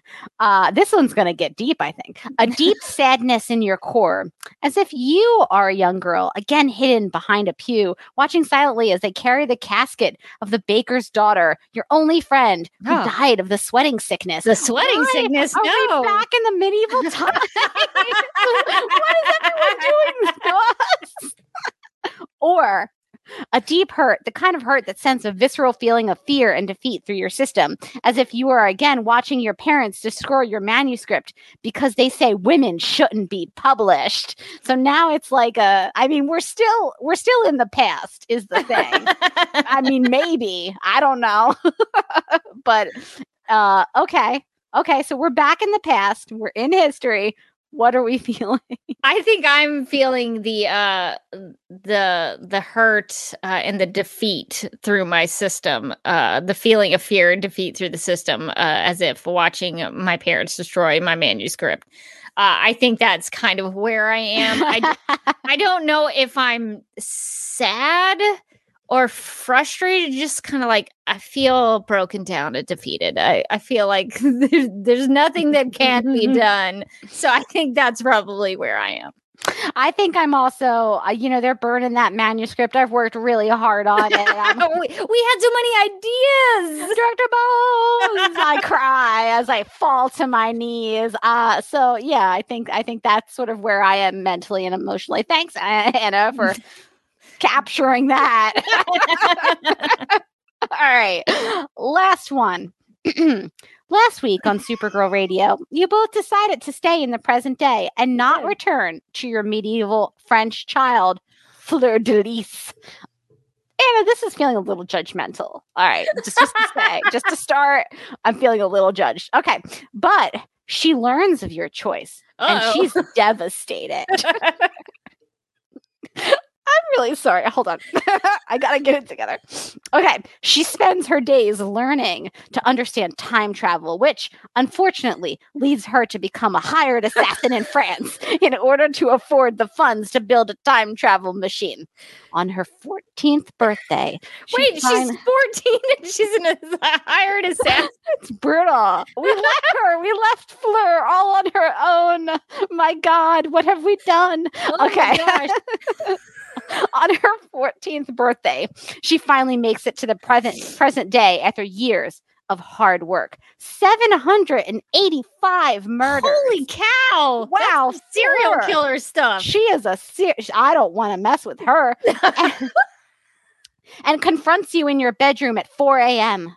That's not someone I want to see in my bedroom at any time. She's a very scary assassin. In a teary monologue, she says, Marie, why did you not... in en français. Oh, yeah. Let me know. Mère. Okay. So, Mère, why did you not pick me? All I wanted my whole life was to be good enough for you, but you didn't love me enough to come back to me. What do you do? Tell her she's right and that you didn't love her enough and will never love her enough, and tell her to leave your home because it's the middle of the night. Or embrace her in your arms and apologize and offer to let her live with you. So what are we doing with our wayward child, Fleur de Lis, who is murdered over nearly 800 people, who has built a time travel machine, who has showed up in our bedroom at 4 a.m. to be a little judgy about our life choices? What are we doing, Rebecca? Is Fleur de Lis still 14 at this point? I feel like, yeah. Anna, that's a tough age. I don't know if I want a 14-year-old, you know? That's a 14-year-old assassin who's killed almost 800 people. Like she's coming into my life, but she's like a teenager. She's gonna be so annoying. I don't know about this one. I am going to choose tell her that she's right and that I didn't love her enough and will never love her enough, and tell her to leave the home because it's the middle of the night. She's killed almost 800 people. She needs to go to jail. So I mean, I want to be forgiving and welcoming and accepting, but you need to go to prison. That's not something. You're not a kind of... Fleur de Lis is not a person who should be on the streets. Okay. Interesting. Because twist, I'm going in the opposite direction. It's 4 a.m. This little killer's in my bedroom, and she's like, Mama, love me. If I'm like, listen, kid, not only do I not love you, I've never loved you. She's gonna kill you. Definitely gonna kill me. So instead, I'm going in another direction. I'm gonna be like, oh, mon chéri, come here and give Mama a hug. And then, like, the next possible opportunity, I'm gonna turn her butt into like juvie. She's gotta learn about the consequences of her actions, and that like murder is bad, and like we're gonna get her some psychological help, and then she's gonna go to college way out of state. She's boarding school all the way. The best boarding schools that Mama can afford is where that little killer's going. I'm gonna live. That's true. I'm really putting myself in danger to tell this a 14-year-old. I hope you know how to duck and roll out of that bed. Oh wow! That was some. I like that. There's like now a continuity of our snap judgments.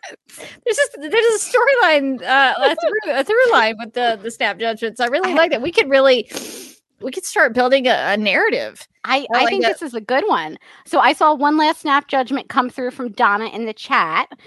Which would you prefer for your art collection? An original Super Friend drawing by Esme, or a Martian Manhunter wall mural by Jean and Alex?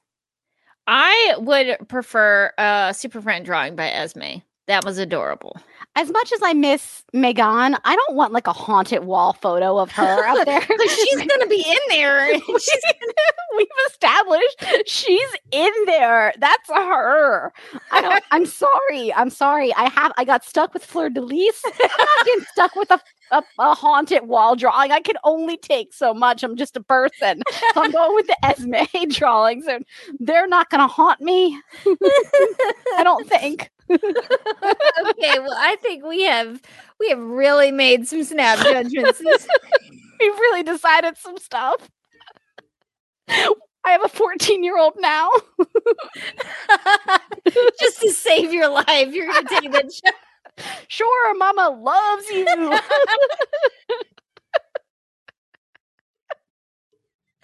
Okay, all right. I think that's it for snap judgments.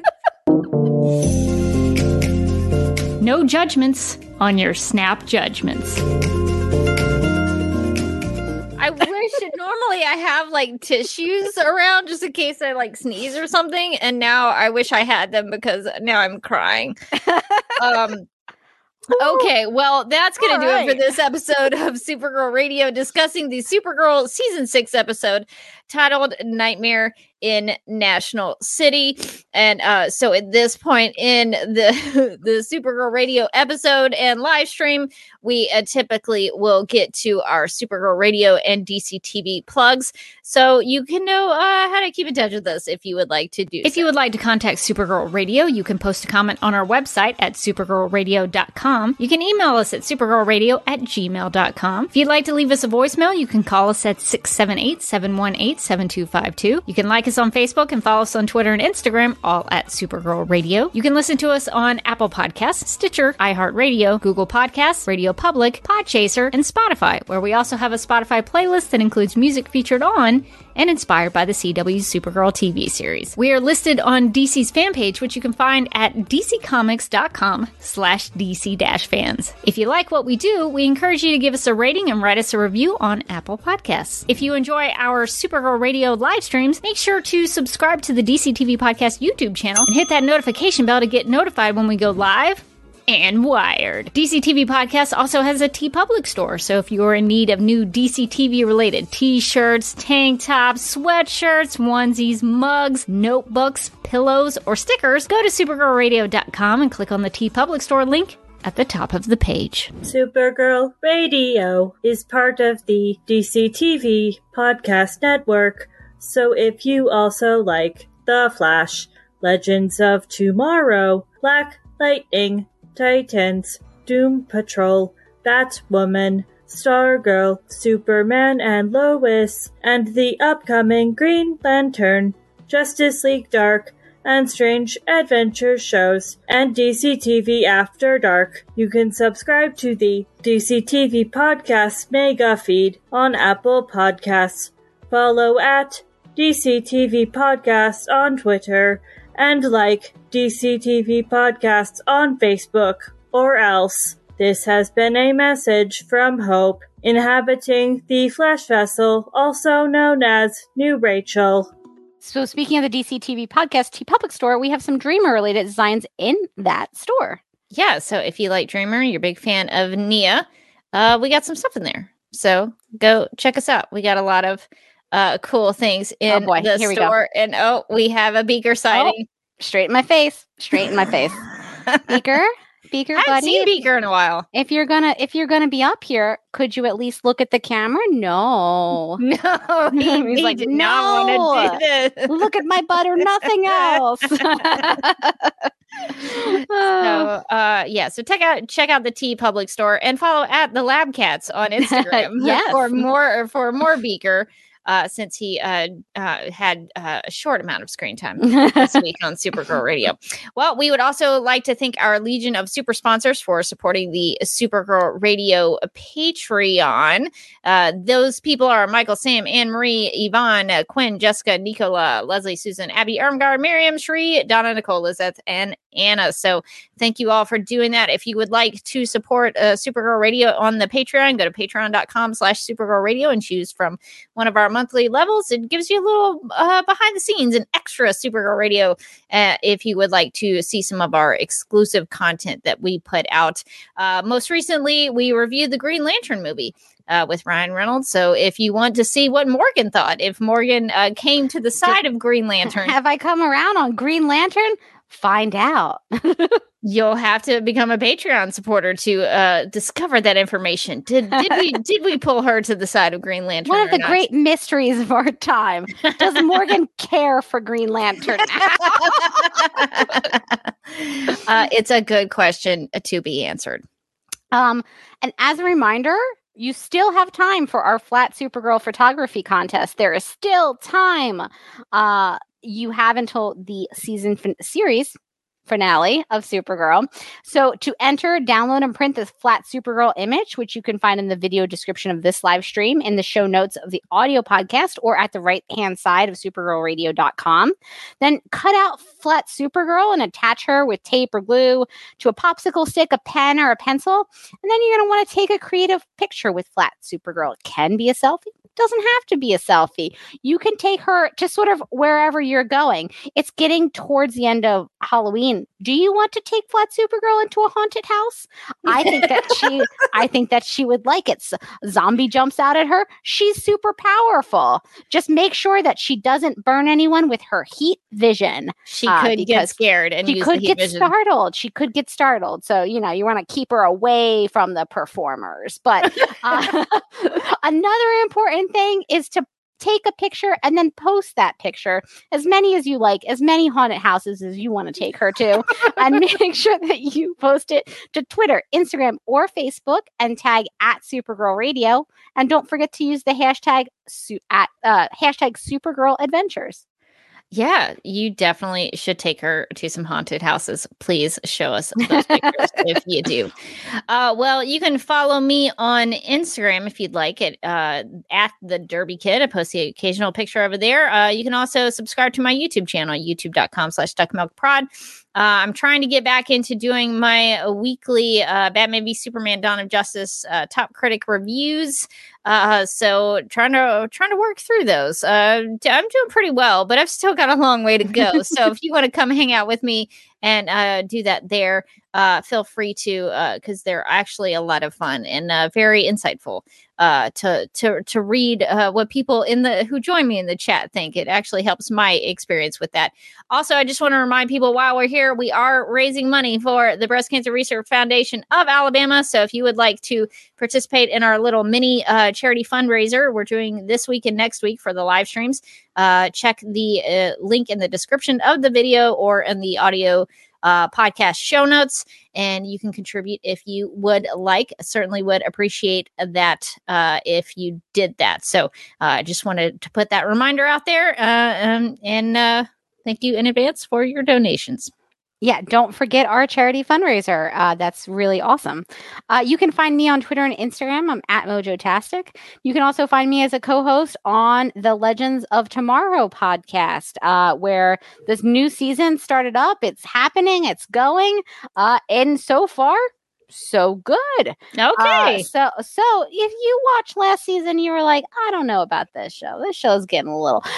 Maybe come back. You can blame it all. No, but definitely, even if you decide, I don't know. I don't know if I'm going to come back. The podcast is still here for you. Don't worry about it. Just keep listening. But yeah, so we're having fun with the show being back, even though our hiatus was like one day, and we would have liked a little bit longer, but it is what it is. So we're happy to have the show back and excited to see where they're going to go for this new season. Very cool. Well, I'll definitely be listening, even though I won't be watching, but I will be checking out the podcast. And so thank you for the service that you provide in that case. Well, that is going to do it for this episode of Supergirl Radio. But until next time, I'm still Rebecca Johnson. And I'm still Morgan Glennon. And we're sorry, but we really have to go and interview some very important international diplomats. And we've already had to reschedule twice.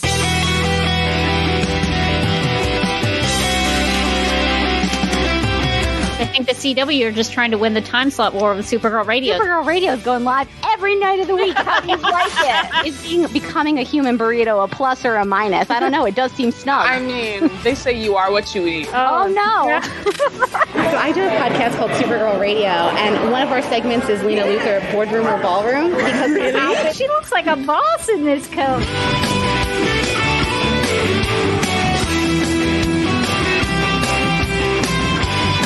Is Nasty Luthor like a different Luthor? It's not just Lena being mean? no.